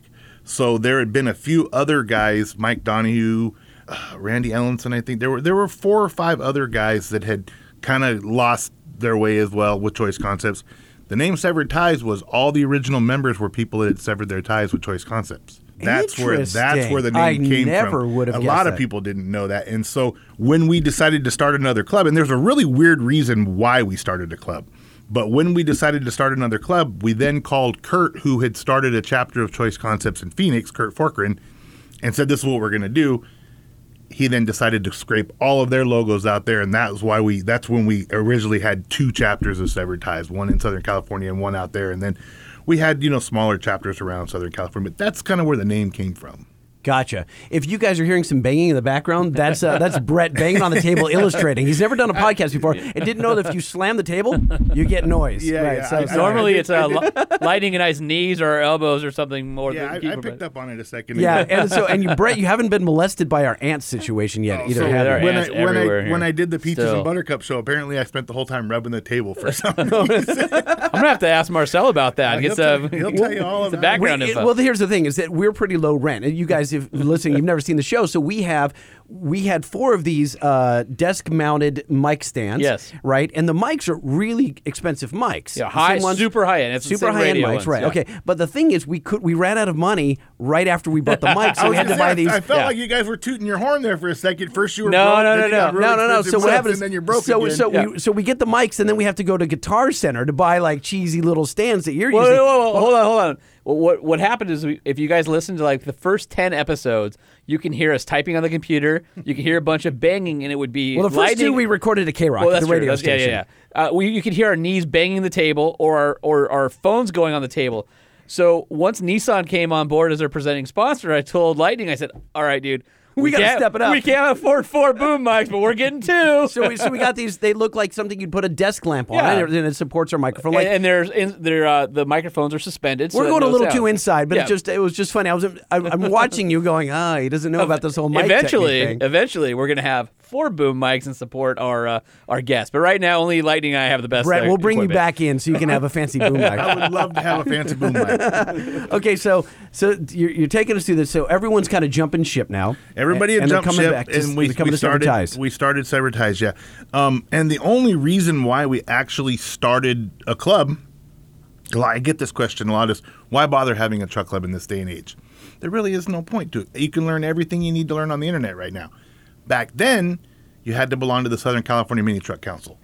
And in order to belong to the Southern... What? Hold on, that's so distracting, Holman. He's taking selfies of all three of us. Yeah, He's like, we have to have pictures for our Facebook and our stories. But so. he's telling a goddamn story. What are you doing? What does he care about pictures? Yeah, see, that way I don't have to smile. Okay, for the you camera. realize if I'm talking, I don't have to smile while he's taking Exactly. pictures, right? And he just said he was on the Peaches and Buttercup video. That's video, and I'm just doing still pictures.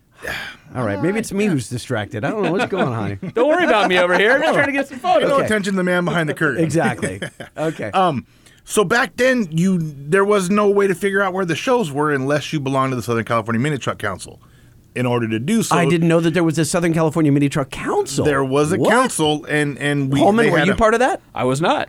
They had a once-a-month meeting at Mount Sac College in Mount San Antonio College. Yes, Yeah. yes. Yeah. So in order to be a part of the Mini Truck Council to figure out where the shows were at, you had to have a club, and you had to have bylaws, and you had to have all these rules and a little rule book and everything to act like you were official, so you could be a part of this Mini Truck Council, so you could be allowed to go to car shows. That's why we What? had a car club, and then now, How big was this council? there were. And It was wasn't this huge. council? Did it go into Texas and? No, it was just Southern California. Okay. And then after a while, they started a Nevada version, and I don't think the Nevada version did very well. Okay. And it was, it was your president, vice president, treasurer. You paid a little bit of money. How many clubs were involved in this thing? How many clubs were around? You know back who then? would have all of these answers? And somebody you probably should look into having on your show at some point if your club interested is Bob Hayes. Bob Hayes. Bob Hayes. I don't know is- Bob Hayes. Bob Do you know Hayes Bob is Hayes? I don't know Bob. How Hayes. do you not know Bob Hayes? I mean, the name sounds familiar, but I don't know. I know a lot of people. He's old as dirt. He makes me, he makes me and Alex Anderson feel young. But he was the founder of Sunset Truckers. He's the founder of the Resolutions Truck Show. He was basically started that whole. Oh, nice. He was the guy that branched the vans into mini trucks. Been around. I think they're celebrating 40 years or something. right now. Wow. Dude's been around forever. He was a big part of the Mini Truck Council, and it was actually a pretty good idea because you had to be accountable at that point, but the internet has kind of ruined all that. Back to the first, now you reminded me of what the original question was to how we got to where we are right now. You asked me about the biggest club.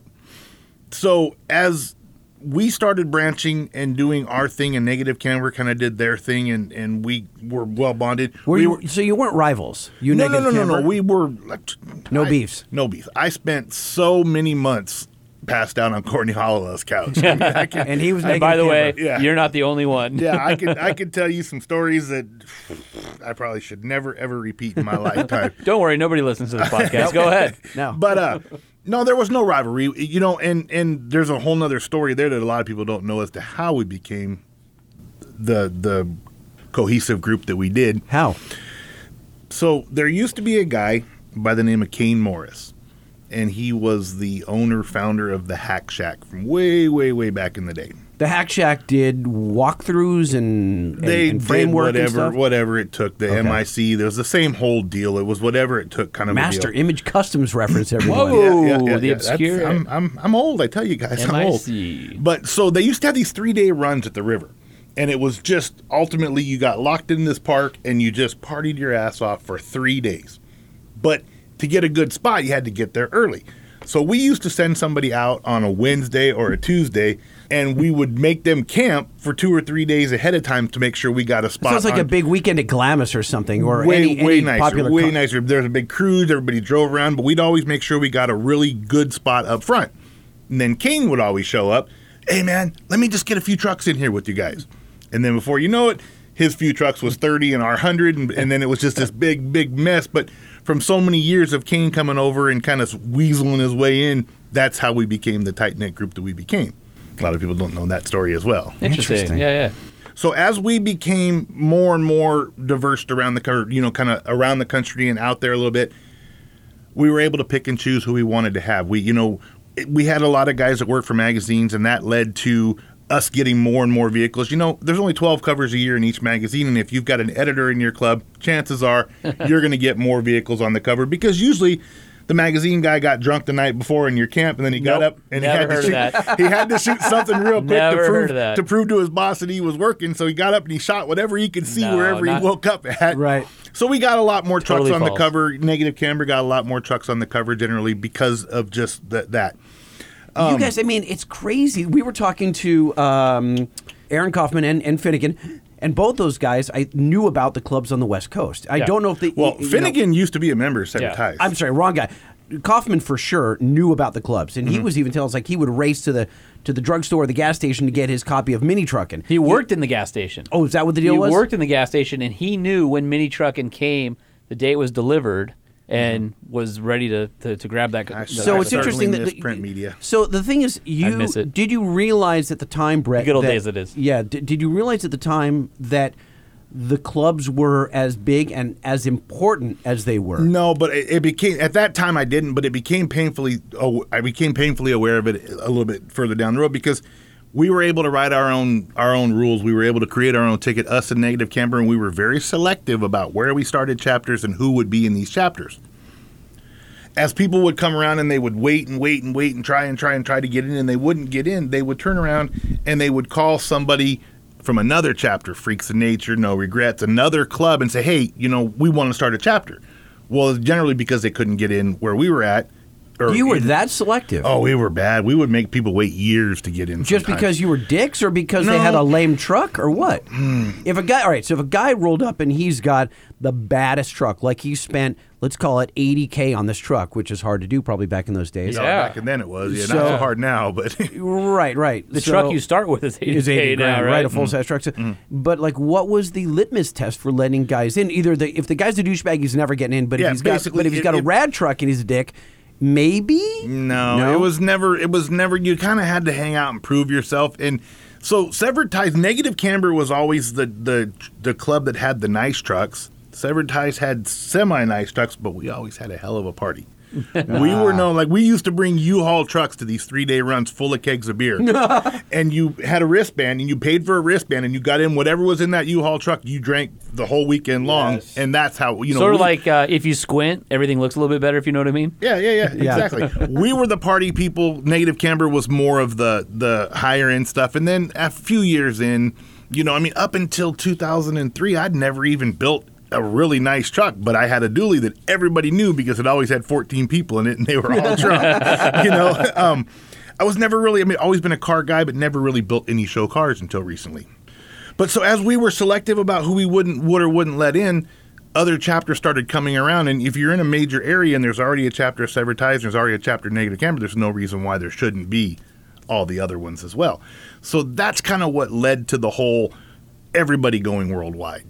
It just kind of, as you weren't allowed here, you just found a better fit for the type of person you were. And it's worked out well. What was the attraction to the average kid that wanted to be in Severed or in Negative Camber? Like, why do they care so much? Magazines, really? And I personally blame that on magazines because it created something that just skyrocketed out of control. Because back to the magazine guys would wake up and shoot what was closest to, and they all, for every truck that was on the cover, there were probably 10 other trucks that were just as nice, and it became political. Well, it did. Yeah. I remember we used to call it in the can, right? So we would go out to a show, we would shoot 5 or 6 potential covers. That sounds like a sexist remark. We'd have, but amazingly not. But then we would have like 10 or more features from a show. So now you come back with 16, 17, 20 trucks from a show, and you may not get your cover for 2 years. or 3 years.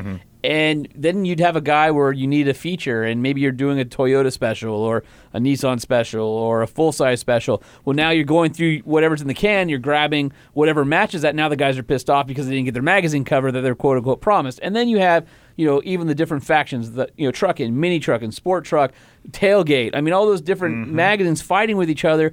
And inevitably, we were really good about this. I never played this game. But inevitably, you would have the competition would go, hey, I'll give you a cover if we can shoot your truck. They would never give you a cover. And I've had to go, when I was in trucking in the early 2000s, we had the biggest issue ever. Trucking was doing more than $1 million a month in ad revenue. Wow. It was over 450 pages.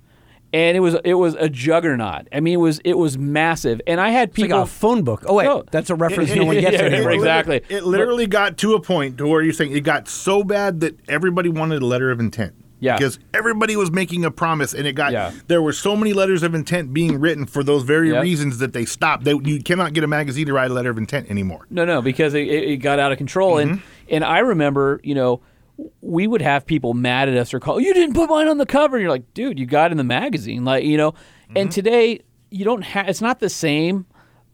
Social media ruined that. And I'm sorry, it's just not as cool having your cover photo on Facebook as it is being able to hold a magazine in your hand.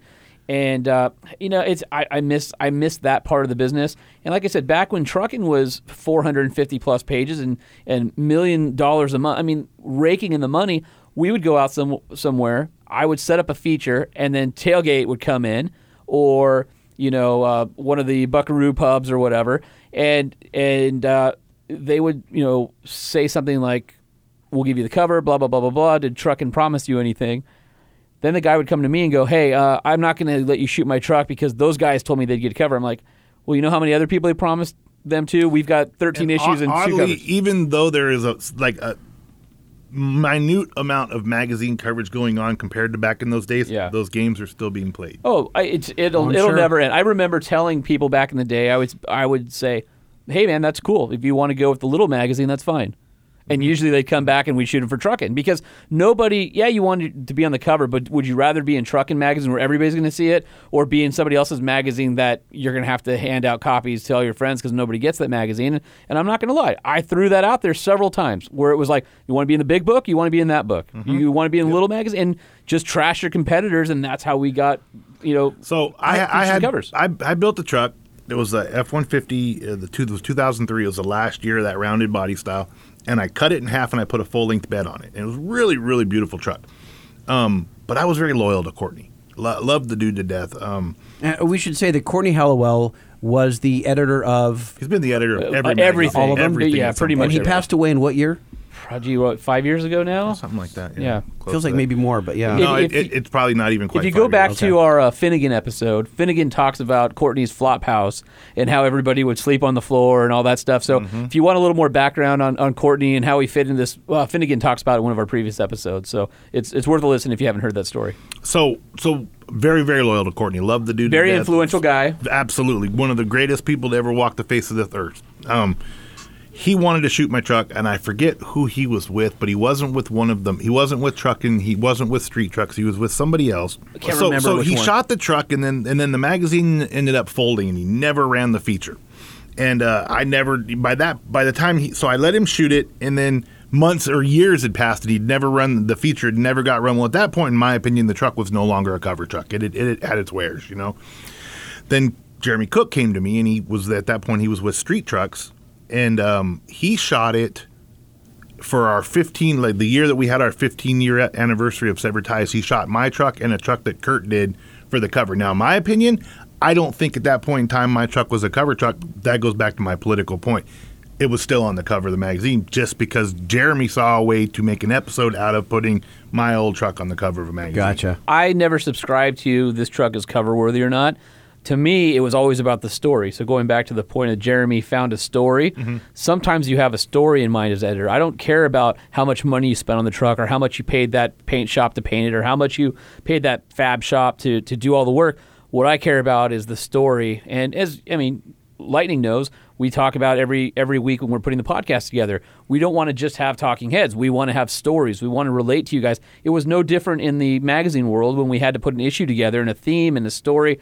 And so sometimes people would, going back to being political, people would say, "Oh, that doesn't deserve to be on the cover." But the reality is, if the story was right and the story was good enough, and that's what drove people's interest in it, then it was good enough to be on the cover. I don't want to sit here and turn this into a whole bash session, but there was a point in time when somebody decided they needed a new boat, and so then they started pushing boats in Truckin' Magazine. I'm going to. He's going to take the fifth on this I'm going one. to take the fifth on that. And then that also turned into boats, jet skis, and mini Truckin' Magazine. And I remember I was wondering how that happened. So someone at the end of the day, someone wanted a jet ski and said, "I'm going to bro out." I don't necessarily know that somebody wanted a jet ski at that point in time. I think it was they had realized that the magazine had kind of gone stale. They couldn't put cars in it per se.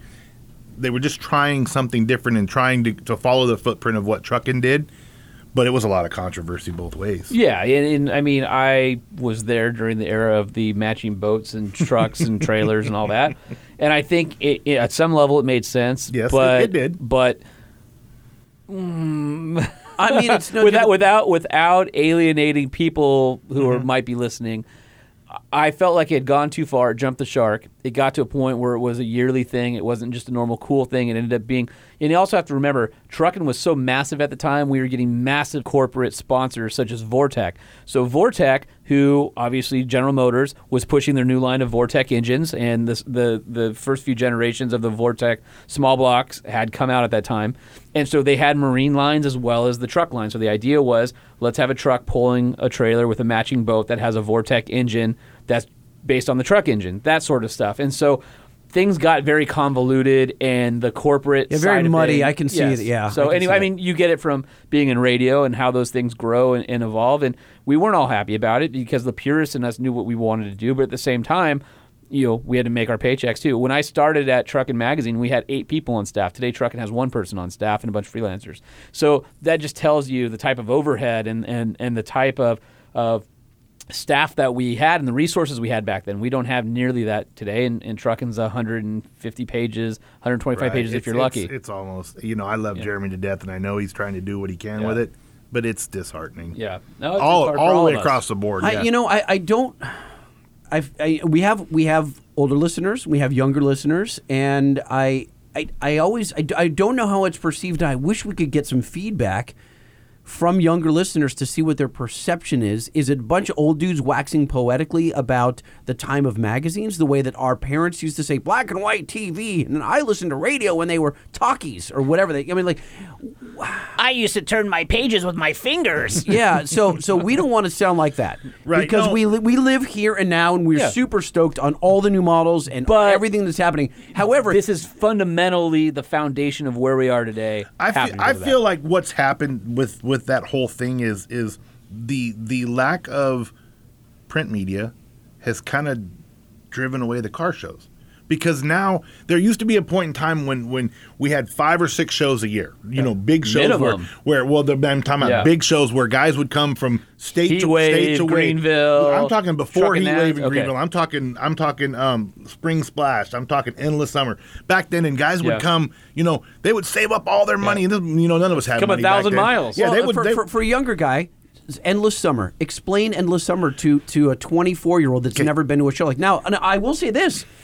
Oh my God! By the way, don't let me forget that we have a very special announcement coming up. I think in next episode with Jordan from Daytona Truck Meet. Okay.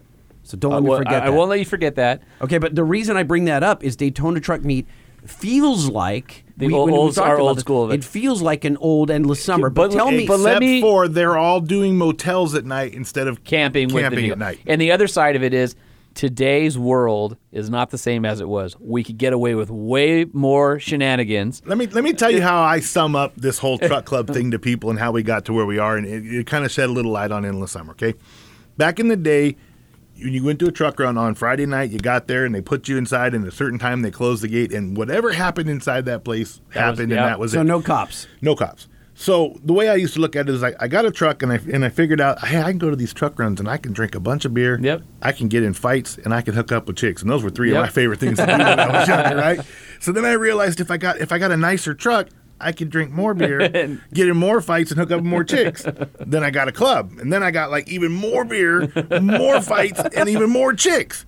then I'm like, okay, get the biggest club. You're at max. I'm at the biggest club now. I'm getting all the beer. I'm getting in all the fights and a good number of chicks. Right? And have a secretary to I manage my look back time. at that, yeah. But now I'm old. I don't hardly drink. Definitely too old to fight. And my old lady frowns on me hooking up with chicks. So I just have to look at it as the glory days. And to me, that's what Endless Summer was. You just went there and you just partied. I mean, they try to do some of that at Daytona Truck Meet and stuff like that. But I, you don't have the nudity that you had then. You don't have the bikini contest, all that kind of stuff. I mean, it was even in radio for you going back to clubs back in the day, right? Like that is totally different than what it would be like the today. Closest thing would be like Tex-Mex. Was kind of like the same deal where you went in there and everybody camped. You put up tents and you just spent the whole weekend. You went out one time on Saturday to get more beer. You got more beer and some kind of food, some snacks or something, and you went back in and you partied all night and you got up Sunday and you went home. And that was a truck run back then. And it's still somewhat alive, but everything has moved east. Well, and back then we used to do cool things where we would do river runs, like Havasu Poker Run with Truckin' Nationals, we used to call it, where we would all go to the river and we would party at the river and we would shoot features and we would ride on boats and we would do all the things.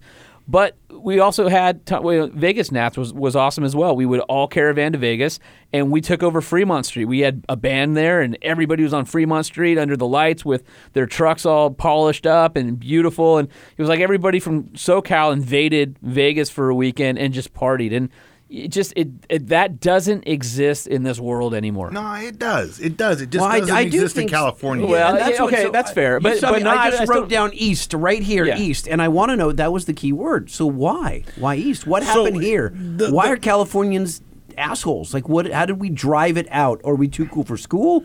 Is it redneck now? Like, what is it? I think it's not so much that. I feel like everything that happens in California slowly moves east.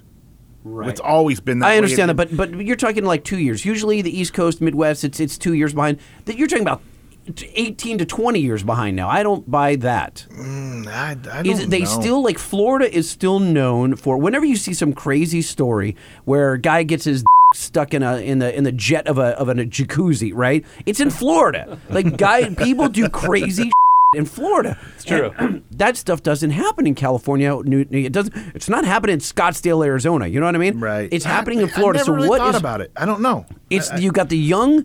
When you think of the crazy colleges these days, right? They're the Florida colleges. What's happening there? When all the cam girls, they're all from Florida. Like, it's all happening in Florida, and no one knows why. And then it's like towards the Panhandle and all that. But can you explain it? I can't. I don't know why. I just know that I feel like for a long time the people at the East, Aaron Kaufman example, looked up to what it was going on here, and then we hit our life expectancy, and just as they were starting to come into their life expectancy, and I believe that it's dying there too. I'm Lone Star Throwdown. Humongous show, but not the same deal. It's not, you don't go there and camp all night. Everybody goes to motel rooms. Everywhere out here where there's a venue that you can stay in motels, the venues don't want the people. Right. So the only way to do these things, like Bob Hayes is trying to bring back Rezo again this year, and we'll see what happens. What's Rezo? Resolution? How do you not know? I wasn't into mini trucking back then. It was one of the first I got taken to shows by guys like Sean or my friends, but I wasn't in the scene. My friends all had mini trucks, but I just wasn't part of it. I was into the imports. Like, these guys would do mini trucks and I had Hondas, back when nobody was doing Hondas. I was in the scene because I was a magazine guy. It wasn't, I learned about it just through work, right? Like, I was an off-road guy that wanted to get on in a magazine. Trucking was my first opportunity. I jumped at it after freelancing, and I learned a ton about custom trucks. And so maybe think about this. People east of California have far more expendable income because it's much cheaper to live. You can't buy a mini truck anymore. You can't buy a truck to build for less than $50,000. Hold on. That Nissan Frontier out there, $18,990 all day long. You can right now again buy, but it wasn't, mini trucks weren't, you had the hard body, the Toyota, the Mitsubishi. There was a point in time when $12,000 you could walk in and buy a pretty nice mini truck fully loaded. Yeah, totally. Those days are come and gone. Now it's a big deal to build, and back east everybody's got something new on big wheels, and in my opinion, something new on big wheels is pretty cool, but I don't feel like it's that custom. I feel like it's just Like we kind of already did it. And well, it's not that. I feel like you just financed your way into cool. You know what I'm saying? You didn't really build anything. You bought something, and then I'm probably going to get a lot of. Well, you know what? There are some guys, and I've been trying like hell to get like there is new stuff going on, like Plan B. So it's owned by this guy named Rob, and I'm trying to get a hold of him. So he builds crazy suspensions on Duramax, Fords, whatever. And you're talking about 36-inch lifts, huge, big deal, full like just throws the suspension away, straight axles, everything, and it's gorgeous. And the guy's also in Florida. The stuff, you know, they're SEMA quality, almost all of them, or better. And be careful you throw that SEMA word around. Sometimes SEMA quality isn't that cool. It isn't that good. Okay, well, you know what? I think people assume it's good. So magazine cover quality. Yeah, right? Yeah. Magazine cover quality. Limited smoke and mirrors. Yeah, exactly. Limited smoke and mirrors. So he's doing some really cool stuff, and there are some guys that are doing some really, really cool stuff. Oh, I'm not saying there's not. It's just not happening out here. It's not happening out here because I feel like we went too off-road out here. We went way but that's too because off-road out here because we have some desert. Well, not only that, but we got chased out of all the good venues. The police situation or the city ordinances got a lot tighter for the things you can get away with. The venues didn't want all the activity. They want the people, but they don't want the camping, and they don't want the shenanigans and the jackassery that we used to do back in the day. And quite honestly, not that expensive to take a truck off-road, and you've got the whole desert to go do all that kind of stuff. So I think a lot of people they're graduated. Working on killing that, too. Well, yeah. That's BLM. So, Brett, today, where is Severed Ties today? The organization, how many members? Is it worldwide? It's like, and where are the events? Like, if I'm 22 and I'm like, I don't, Facebook is not giving me what I need. I want to actually go hang out with some guys like-minded. Are you still accepting members? How does it work? We still accept members. You're not still prima donnas like back in the day? No. Well, it's still the same. It's still the same process. I mean, you come around and nobody likes you. There's a. I'm not even going to get in. There's a guy right now that believes that he wants to be a part, and there are a lot of people that just aren't having it. And how do you hurt the guy's feelings? You know what I'm saying? They're just. So yeah, we are still very selective. Right now, we're at about 375 members, all over the nation. New Zealand, Australia, Japan. Wow. How do you Canada. regulate your membership overseas? That's got to be difficult. We don't really. We just we picked a guy, and so you trust the president of that area? I trust the president of every area. Okay. And basically, it's one of those things where. Do you know them personally? I all know the presidents? Every one of them personally. I've traveled enough and spent enough time with all of them that I know the kind of person they are. And the reality of that situation is anybody can be a good person for 3 days. Anybody. After 3 days, the cracks start coming out. So I am in no position to start telling somebody that lives all the way across the world how he should be treated by everybody else in his surroundings. They're your peers, not me. I may be the guy that brought this to you, but they're your peers. They're the ones that you have to answer to on a day-to-day basis. And it does happen where I've met people that I thought were really good people, and then I'll start getting calls from their president, from their vice president, go, oh, this guy did this and this guy did that. I mean, I've literally been in the middle of people's divorces. Oh, my God. Because the wife wants to be in the club and the husband wants to be in the club, and then they get separated, and, well, who gets to stay, and we're going to be fine, and we're going to both be able to stay, and long we're going to get along fine, and then as soon as one of them starts dating somebody else, everything goes to Well, I mean, like, so it runs that deep? I know there's a lot of Severed Ties tattoos. You have one, don't you? I have about 13 of them. Severed Ties tattoos? All of them. But you only have one look. Oh, inside his lip. We got to get a photo of that. That's rad. He just folded his lower lip over. So, what? Sorry, that was distraction. The one that gets me is a lot of people have it right, like on their forearm, right? No, so that it's huge. They're dedicated. It's like because you when you talked about the divorce. That's serious. That's not like a dog who gets the dog, right, or who gets the child. Yeah. It's who gets to remain in the club. Mm-hmm. So what is it about the club? Is it the friendship that they've built with the other people? A lot of it, and the person that gets ejected, like so if its husband doesn't get to stay, then it's now her friends, and he's jealous of the activities. But think about it. Like, okay, so I've been through divorce, so I get that, and then you have to start going through your friends and figuring out. But it's interesting. Couples, you don't really think people listening going, oh, it's just a bunch of dudes hanging out drinking a bit. No, like it's families. Yeah, it's friends. They work for each other. They do business with each other. You know, and the worst thing for me is when they do business with one another. It's the bro deal never works out like it's supposed to. Never. It almost always ends just up. pay cash and just suck it up. Yeah. So I'll give you an example of how that kind of all just blows up. Got a guy working for another guy, both club members, right? One guy, the owner of said shop, finds out that his employee has been stealing from him a lot. Well, he's a super laid-back guy, and he just wants the guy to go away. He wants the employee to go away. Doesn't want everybody in his business. So he doesn't really tell anybody what's happened. So he says, guy's got to go, and I'm like, I get it. He's got to go. So he goes. But he doesn't, but they don't want, the owner doesn't want the employee to be kicked out of the club. He just wants the guy to not work for him anymore.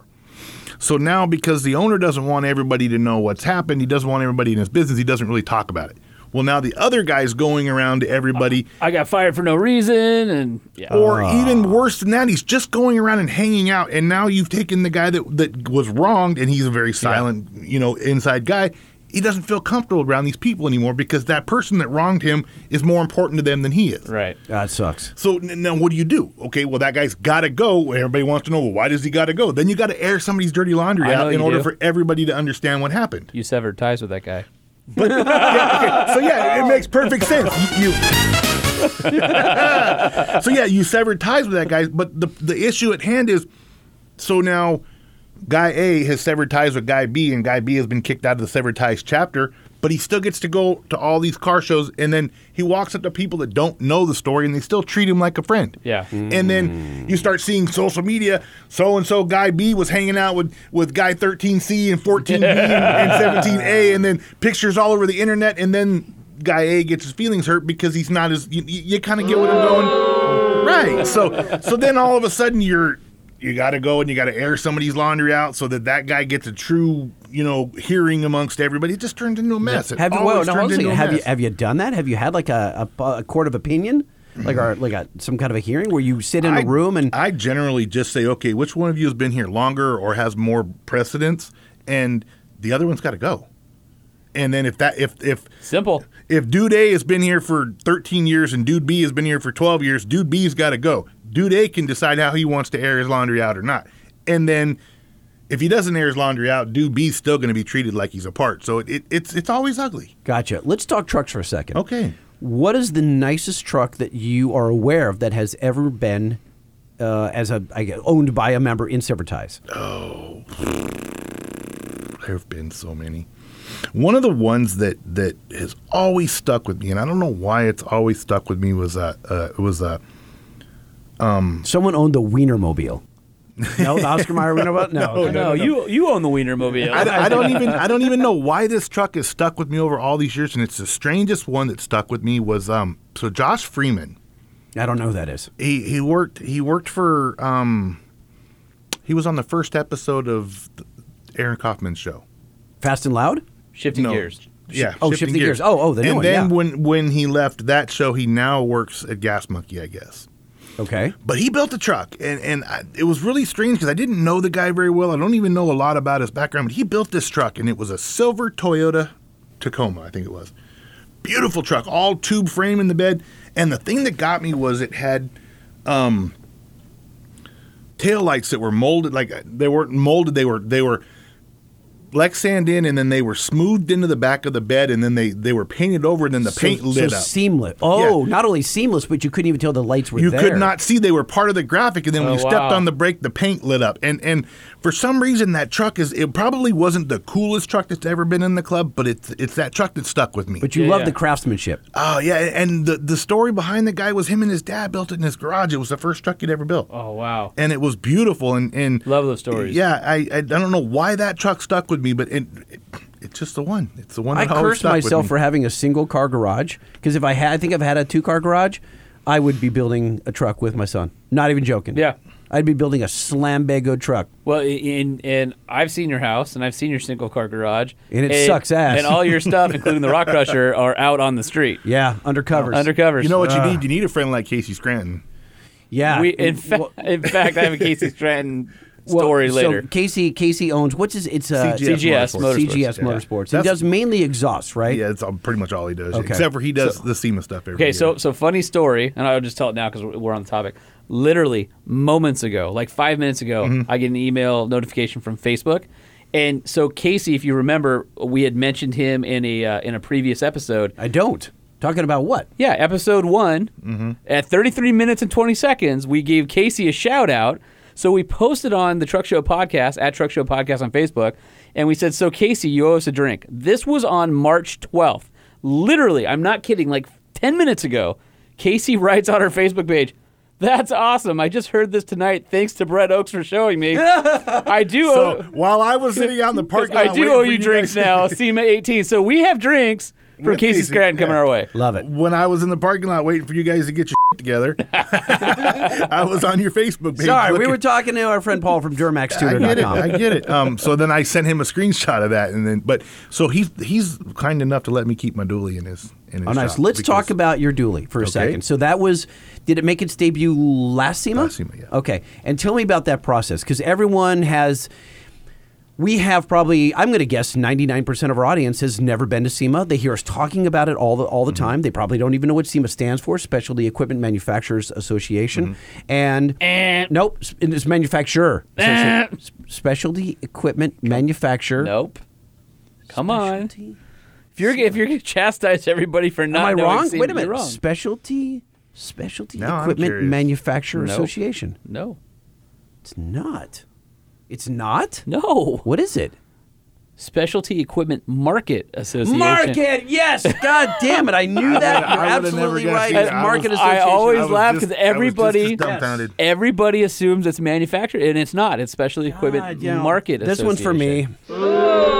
Thank you for self-booing. That makes my job easier. Yeah, so, ouch, that hurts. I suck, and I accept your scorn. So, it's everyone knows it's a big car show. You see it on the magazines, or you see it online, whatever what's happening, and the booth space to show your truck there. You either have to know someone who owns a shop or has a manufacturer, and they're showing there, and it's tens of thousands of dollars to have a booth there because it's the elite of the Actually, elite. you can't get a spot there. It's sold out. No. It's not that it's sold out, but so every manufacturer that's actually has a booth, they're given a certain allotment of spots. So you can't, unless you have a sponsor that has an actual booth at And SEMA. by the way, they have to pay for those spots. Yes. Yes. They'll go to a manufacturer who makes springs or something. You know, they'll go to IBOC and say, all right, you have a booth that you have a 30 by 60 booth, and that means you get two spaces, one inside and one outside. And we have to pay for it. We used to get them pro bono because all the magazine coverage. And in the last few years, it's like, oh, no, you guys want the spaces. You have to pay Right. Well, for they it. say to IBOC, they'll go like, you get two spaces, and they're each $800 each. Yeah. Right. So it's not even it's not, free for them. I don't but- think it's that much. Yes, it is. Oh, is it? Yes, it is.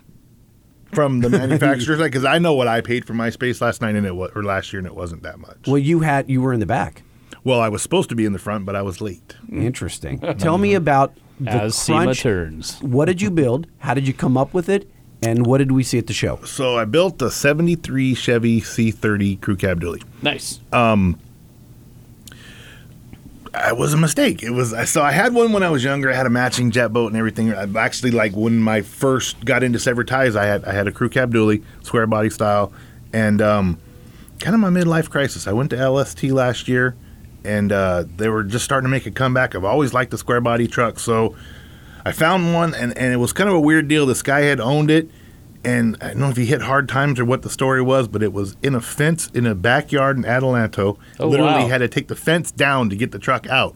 By the way, Adelanto is off 395, basically north of Los Angeles, on your way to nowhere, Ridgecrest, like past Palmdale, all that. It's way It out is there. 395 is you guys. If you come out to Southern California and you have time and you do the Hollywood thing and the Disneyland thing, you get on 395. First off, it takes you an hour and a half to get to 395. 395. But once you get there, you're going to drive through 395 and you're going to think that it just goes forever. Yeah.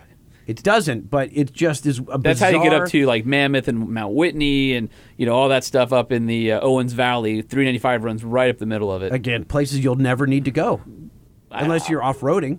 Yeah, I mean, there's or, plenty or looking for crew cab dualies. So you find yourself in Is it a 3 plus Adelanto. 3? Yes. See, that one of the things I loved about the square body dually crew cabs is like everything was 2 plus 2. I got my 2 plus 2 sports car. Chevy said, "Hold my beer," and they have those 3 plus 3 badges because it's a front bench seat and a rear bench seat, and I love that about this It's truck. no longer a 3 plus 3 because I put buckets in the Sure, front. of course. But so and I had to do the trip twice because I went up there to look at the truck. And, You cut and- the fence down to get in. Oh, I didn't cut the fence down. I had to go back, and he took the fence down. Oh, Wow. really? Literally, I drove up there, looked at the truck, gave him some money. He didn't have a title for it or nothing else, but it was the truck I wanted. 454 truck? Yeah. So it was a truck that I wanted, and it was somebody had used it to tow a drag boat at some point. Had the wing on the back of it. Oh, and no the sleeper way. shell. Oh, my So you've Lord. never seen my truck. No. Oh, I'll have to show you a picture then. So it had the wing on the back of it, the sleeper shell. It had the little chin spoiler on the front, running boards, Alcoas, the whole 9 yards. I just right? had assumed, Brett, that Wow. you put that all on there. That's awesome. No. So, and it was the exact truck that I wanted. It was Kismet. that growing up in Yucca Valley, I just saw those trucks go by with Yeah. drag boats or behind them all the time, and it was everything that I wanted, but I wanted it to be a little more modern. So I agreed to buy the truck. Went up there. The guy's like, "Okay," I gave him some money, and it had license. It had a Washington title. It hadn't been registered in God knows how many years. Just a whole mess. And the guy broke down in tears because he didn't want to sell the truck. It had been in the backyard wow. for like 10 years. And he didn't want to sell it, but he had no choice. He's like, I got to do it. That dude, as soon as you left, sat in the backyard in a beat up old aluminum, beach chair that had half the nylon weaving ripped out of it. One bun, And- his right bun is hanging yeah, out of right it. bun's hanging out, and he has like a Swisher Sweet or Backwoods or some crappy cigar. And he's drinking bourbon. He's drinking Wild Turkey, and he's smoking a Backwoods cigar, crying, and he's literally looking at the spot where his truck used to be. Well, I had to go back a week and a half later to get it because he had to take the fence down. When I went back, he refused to be there because he didn't want to see the truck leave. Oh my! So for those of you who are, it's got American Force wheels on it. Yes, sir. So it looks like what, 22 and a half? 22s, yeah. Okay, so it's totally slammed. It's a square body. It's like candy apple red. It's actually House of Colors Cosmos Red. Okay, Cosmos red. So it's Matrix freaking, version, though. freaking red. It's basically freaking it's red. a lot of red. Polished wheels. But what is awesome is it has the like 1/3 shell on the back with the stainless steel polished wing or aluminum wing on top. So you still have 5 feet of bed. Yeah, You just that's have about 3. all I got is yeah, 5 feet. That is it's something special. And it's cool because it's got the clearance lights on it. And I know Left all a the- lot of guys are like, shave everything. And a lot of guys are like, clearance lights are dumb. I'm not that guy. I'm the guy that if I have a 2500 and I can order clearance lights, my gotta- truck's having clearance lights. So this thing is absolutely gorgeous. So it had the. Tell me about the wing setup on there. So we got to post a picture of Brett's truck on social. Back in the day when everybody used those trucks to tow their race cars, they put the wings on there so they would get better gas mileage. And did they help, or was it just smoke and mirrors? I don't. Was who it like an knows? Who Integra knows? with a I mean, giant wing? It was a big block Chevrolet, and gas was $1 a gallon. Who really Right. cared? You know what I'm saying? So they put them on there. They put the running boards on there, and that was the quintessential dually for that day. And I always loved that truck, and I found this one, and the wing was on it. The sleeper shell was on it. Now, the sleeper shell that's on it now is not the one that came with the truck, 'cause I didn't want windows on the side of it. I mean, I made changes. You can't buy that wing from Turbo anymore. You can buy a different version, but I wanted the original Turbo wing, so took the whole wing all apart, repolished it all, riveted it all back together. Everything from the truck, head to toe. It was a rotisserie build. It was on it, the whole underside's painted, frames all powder coated. 6.2 liter Whipple charged LS in it, all custom aftermarket. Who did the work on it? Just a bunch of friends got together for me. It's gorgeous. I'm scrolling through his phone. I'm hoping I don't find the Careful. the nudies. That's my number one rule. When somebody when somebody hands you an iPhone, do not scroll. That's the number. But I can see in the preview pictures, I'm safe for a while. There's a lot of truck here, and You might run into some pictures of Jake McKitty's mom. So you pull this truck out of this. He's not there. You pull the truck out. You tow it home because it's not running. Right. And what's the first thing you start doing to this thing? Oh, so Hold on. Did you freak that you're like, what have I got myself into because I have to show this thing at SEMA? Or did you have a spot already confirmed? So it wasn't going to be a SEMA truck. Oh, wasn't? No. This is just for you. It was just going to be, man, I got this truck and I like it, and I was just going to clean it up, do an LS swap on it, put some Alcoas on it or bigger wheels on it, and just cruise it. I have a truck that started like that and went full frame off. Has now been sitting at Banks for a year. Yeah, so I started taking it apart, and I pulled the bed off to start looking at, we had the bed pulled off to look at what it was going to take to do the airbags and narrow the rear end and all that stuff. And, it's only 6 more bolts and the cab comes off. Yep. So before you knew it, so was Brett on a just rotisserie. showed me the audio system. How big Or 16 subwoofer. It's got double 16s in the back. The whole sleeper cab. Wait. 16s? Who makes a 16? Rockford Fosgate. They make a 16? So check It this used out. to go 15 and 18. So, Man, am I old or what? You guys- They decided that they wanted to do everything 1 inch bigger. You guys will like Wow. this. So right behind your head, Literally. that's Gary. We're going to interview Gary. We won't talk about him now, but Gary is doing your install there. Nice. He's the best of the best. So he's a so bad everybody dude. who's listening to this knows, Lightning been in radio for about 400 years. He cannot actually You're hear. just a dick. Okay, 200 years. Okay, that's better. He cannot hear. What? And so the setting on his headphones are ridiculously high. And I don't have the best hearing. I did a lot of stupid things with cars and motorcycles and stuff like that. But I put on his headphones one day because I wanted to test our system when he wasn't here, and it was like, oh my! So those are the speakers he needs in his truck so he can hear music. Absolutely true. Dude, I've had these headphones, these MDR 7506 Sonys that you've got on your head right now. I've been wearing these since I was 20. Great headphone. But you're on 5 10. to 7 days a week. I'm not on 10. I am at least double everybody Oh, else. you're easily double me. Yeah. Oh my god. Sorry, way off topic of trucks now. Yeah, but I think people care about. I think they're interested. in that. Fosgate 716. 16. And you got two right behind your head. Two 16s. So where you got separates in the doors or where? I have two 16s. I have 6.5 components in the back corners back here. I have 6.5 inch in the kick panels, 4 3s and 4 tweeters in the dash. Nice. Okay. There's a 2,500 watt amp on each subwoofer. You just stick with Fosgate everywhere or no? Yeah, it's all Fosgate. Okay. 2,500 watt amp on each subwoofer. Now, how did you do Fosgate when you're really good friends with Steve Brown at Alpine? No. Mother Steve Brown. Yeah. Steve Brown. Steve's an awesome dude, but Did he feel violated? We're like, He doesn't know yet. He's listening now. No, he knows. He knows. It's Fosgate and Alpine. Like, they've battled forever. It's a friendly battle, but they've battled forever. Being The me, battle over Brett's truck. right, being me, and I know everybody, and I know so many people, and they all have some sort of thing with each other. But I've had people at Rockford for a long. Brett, let's long be time. honest. You threw out the request for proposal, and Rockford came up and said, "We're an inch bigger." No. Well, no. Just some changes of the guard at Alpine, and Steve wasn't able to get it done. Oh. Yeah.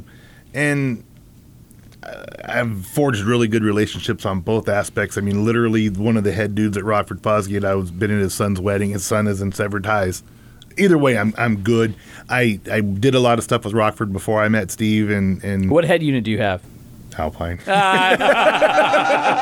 Full circle, my friends. Full circle. Everything's full circle, I guess, yeah. I knew that would be the redemption Actually, question. Technically, right now, I don't have a head unit. I have a Bluetooth. Just feeds in because I can't get Gary to finish the center console. Yeah, we got to have Gary. We're talking about a guy named Gary Bell, and you guys don't know Gary Bell probably, but he used to work at Alpine at one point, and he has branched out on his own, and he has made some of many award-winning systems, and he makes car audio systems for band members of bands that I can absolutely guarantee you have heard, classic rock bands that are.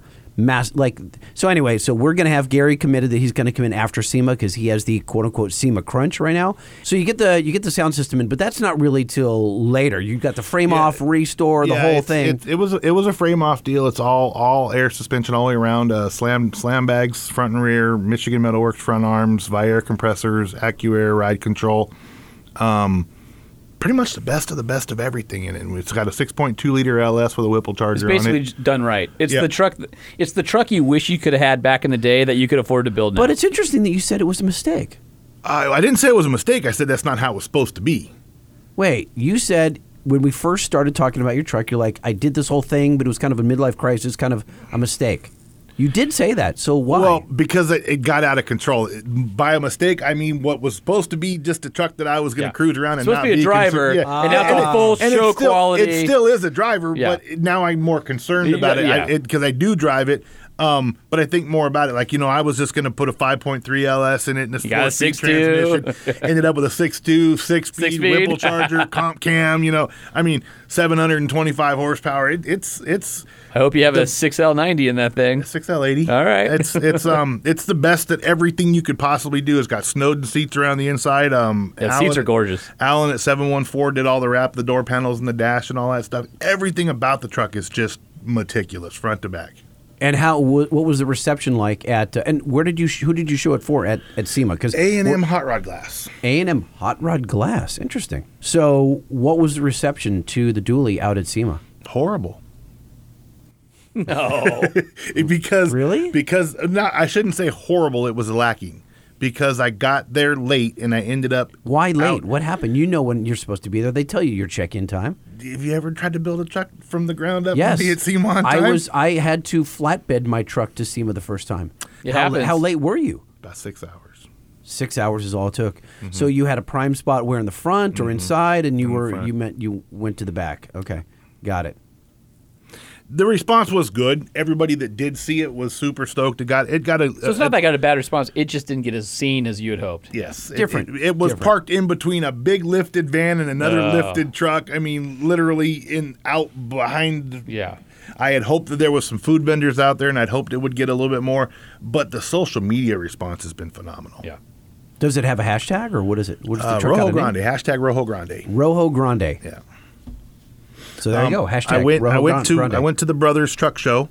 About 800 vehicles this year, and it's only a top 20. We missed that. Yeah. I called Holman the day after, or the afternoon. Guess what we didn't do this year? There was Brothers. We just missed it. Yeah.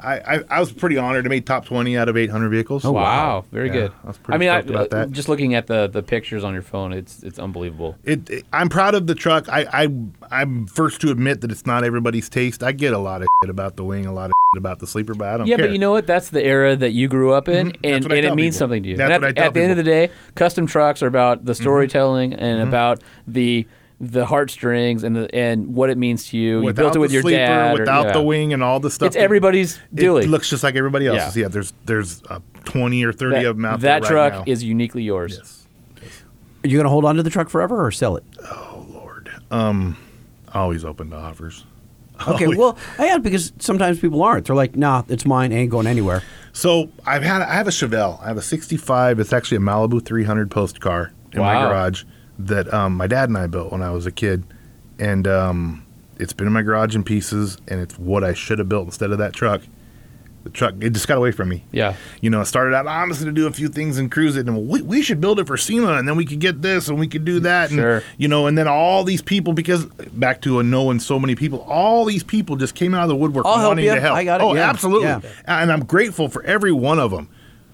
But I ended up getting way in over my head. I should say over my head. It just ended up with a truck that it's not what I wanted. And I shouldn't say it's not what I wanted. It's not what I was shooting for to begin with. Let me ask you now, are you, what's the word I'm looking for, where you're, you don't let people sit in it or touch it or seems like protective over it, it's your baby, or will you hot rod it? Will you, light up the rear end? So the weirdest thing, my daughter, she's 13. She just turned 13.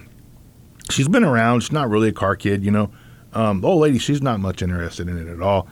But my daughter, in the beginning, she kind of made fun of me. It's a pig farmer truck. She laughed at it a little bit. She talked a little bit of shit.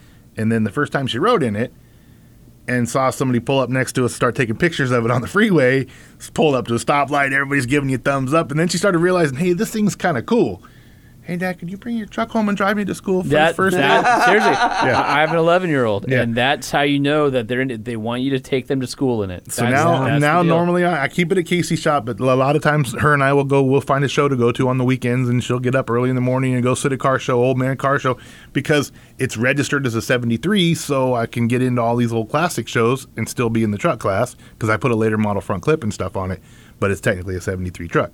That is really cool when you can bond with your kid. We're going to cruising for a cure here in a few weeks. Very cool. Yeah. Very, very cool. What is the current state of Severed Ties, and where, if someone wants to, I know you said it was difficult to get involved. Do they go to the website if they wanted to actually apply, and how does it, and then what are some of the events that people could be aware of and actually go and see what you guys are all about? just have to go to shows, and if you see somebody, stop and talk to them. We have a website, we have a page, we have a Facebook page, all this stuff. We don't really entertain the idea of, because you're from nowhere, you want to be in severed ties, we're just going to start talking to you over the internet, because ultimately, we still need to meet you. Ultimately, you still need to come around. So if you go to a show, the way it goes is you go to a show, you meet a few dudes, you hang around with them. If they're cool, and if you're cool enough that they'll let you hang around, then you start making relationships, and then you work up to becoming a petitioner, then you work into becoming a member. So for somebody to actually just get on the internet and look for some way to get in severed ties, it doesn't happen. You basically have to be. You got to want it. You got to be jumped in, Well, it's interesting because it's like with a lot of millennials, right? Young people, they love the hunt on the internet. Mm-hmm. So we've talked about this many times, Holman and I. It's not finding the product online when they're going to find a cool truck part, car part, whatever.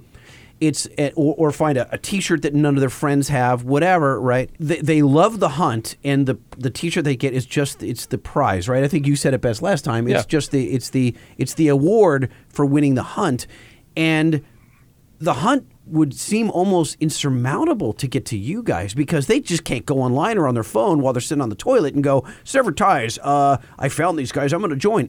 You can't. You can't. So I would imagine that once they learned about a group like yours, it would be even more tantalizing to get in. Yeah, but there are this generation of people want instant gratification. True story. Being in severed ties is getting into severed ties is a couple year process. That's the anti-instant gratification. Yes. It's the ultimate badge of honor. If you get into severed ties and you have the stick-to-itiveness and you finally get in, ain't none of your friends getting in. You know what I mean? No, they may, but it's going to take time. And they're like, "How'd you get in?" The thing I feel like is we're like what's the word I'm looking for here? I don't want to date myself, but we're not. The millennial thing just isn't working for us. We're just old souls. You know what I'm saying? Even the younger guys that are coming around, we're just old souls. My daughter, 13 years old, she's an old soul. You know what I'm saying? So for somebody that comes around, and I kind of think of it like religion, okay? feel like regardless of, you can, in this day and age, you can decide what you want to believe is your ultimate end game, and you can find a religion that will cater to it. And I feel that in the car clubs, it's the same thing. You can figure, there's a car club out there that will cater to whatever it is you're looking to get out of it. We're not willing to change to cater to what you want to get out of it. You need to find a club that works for you. You come assimilate to our lifestyle. Yes. But what happens is a lot of times we get these younger kids that'll spend a year and a half, 2 years to try to get in. They get in, and the first thing they want to do is tell them about all the things they need that they would like to have changed. Yeah. Interesting. So I'm not too interested in finding no more kids because I don't want to listen to them tell me what they want to change. What kind of stuff do they want to change? They want more shows? They want what? They want meetups that last 1 hour? Because that's what a lot of the car clubs now are. They're like 2 hour meetups. Yeah, right. And I don't get that. I'm more like, again. I'm never a car guy. I like to party. I'm not so much now, but when I was younger, partying was my thing. I went there because it was a party. The problem with social media is, if you think about it, when we were all kids, you knew when everybody's at somebody's house because there's a pile of bikes out front. That's so true. Right? That's true. Kids don't do that today. Kids get on FaceTime, they get on Facebook, they get on Instagram, and they sit in their room alone and they don't talk to each other. Back then, we actually had to make an effort to see each other. We had to ride to our buddy's house, or we all was like Gleaming the Cube, and a pack of us on skateboards or BMX bikes or whatever would head somewhere. We all went somewhere. That's a movie reference, by the way. Gleaming the Cube. Look it up. Based on that same logic, okay, you were so excited to go to a car show because you hadn't seen these people in 3 or 4 months. And you got there, and all the euphoria of seeing them far weighed out all the shit you had to talk. Yeah. Nowadays, everybody goes to a show, and they've already seen 137 pictures of the truck that they're looking at on the internet. Yep. They're just there to pick it apart. Yep. They're not there. They're not there to see what you did right. They're there to see what you did wrong. At that point, it's almost like being in an art gallery where somebody doesn't get your vision, and then they start saying, "Well, I wouldn't do it that way," or those paint strokes are out, or you're outside the line, or whatever. I've been guilty of that myself at sometimes when I'm dealing with somebody who's building, maybe if you did, but I try to stop myself because it is the ultimate, it's a dickhead move. I would have done it a little bit, well, you should have, what if you did this? And nobody wants to hear that. They did it the way they wanted to do it, and that's that. But we're now, when you've already had so much exposure to your vehicle, and that was the one thing that I tried to do before this truck, I let out teasers only. No real pictures until SEMA. Showed the sponsors and the products that were coming, but no, a rendering, just like 1 or 2 shots of a rendering here and there, but very, very minimal information until SEMA, because I wanted people to build hype around wanting to come see it, not just get there to pick it apart. And that's all we do anymore. And I do it too. Kev Dog will tell you all the time. I get him, say, well, what you guys say? Shut up, Brett. Just shut up. He just tells me all the time.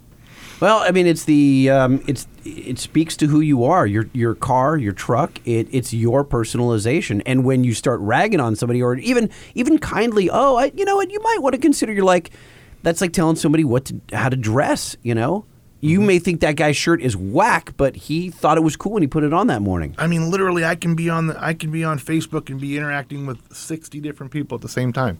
I don't need to look forward to seeing them because I know what's going on in their life day to day. Back in the day, you didn't call everybody on the phone. You didn't text anybody. You had to call. What's the future of car clubs? Truck clubs, sever ties, negative camber. You know? I keep hoping that young kids aren't into cars. And the few that are, they're into imports. Meats. I don't even mind the imports. I can appreciate what anybody puts in. If they show pride in their ride, I can appreciate the effort that they do. Whether I care for the style or not, I can appreciate the fact that they're proud of what they're driving. You like the passion. Yeah. But I don't like where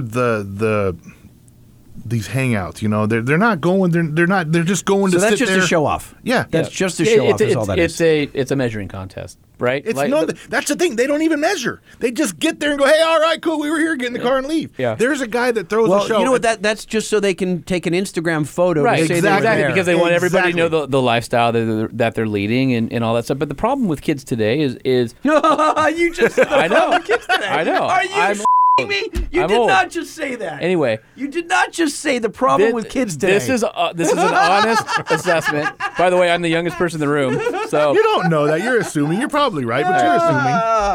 All right.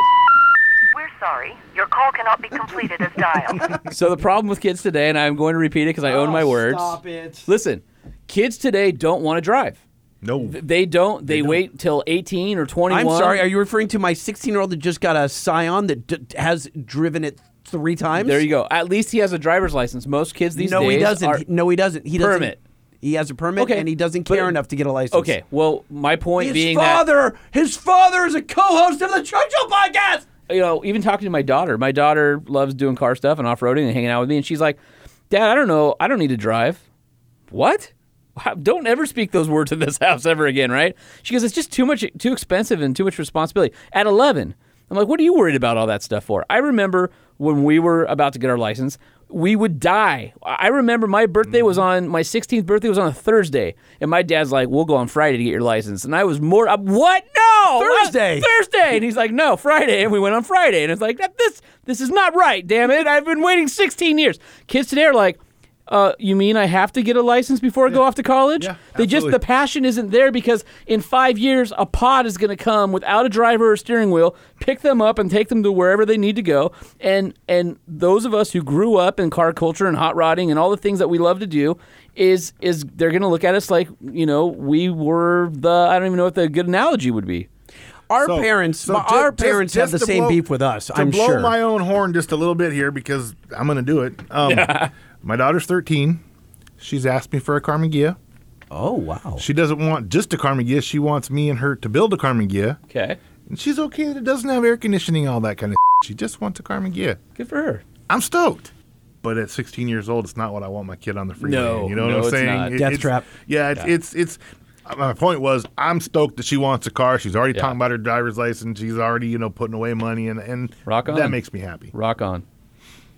So there it is. Mr. Brett Oakes.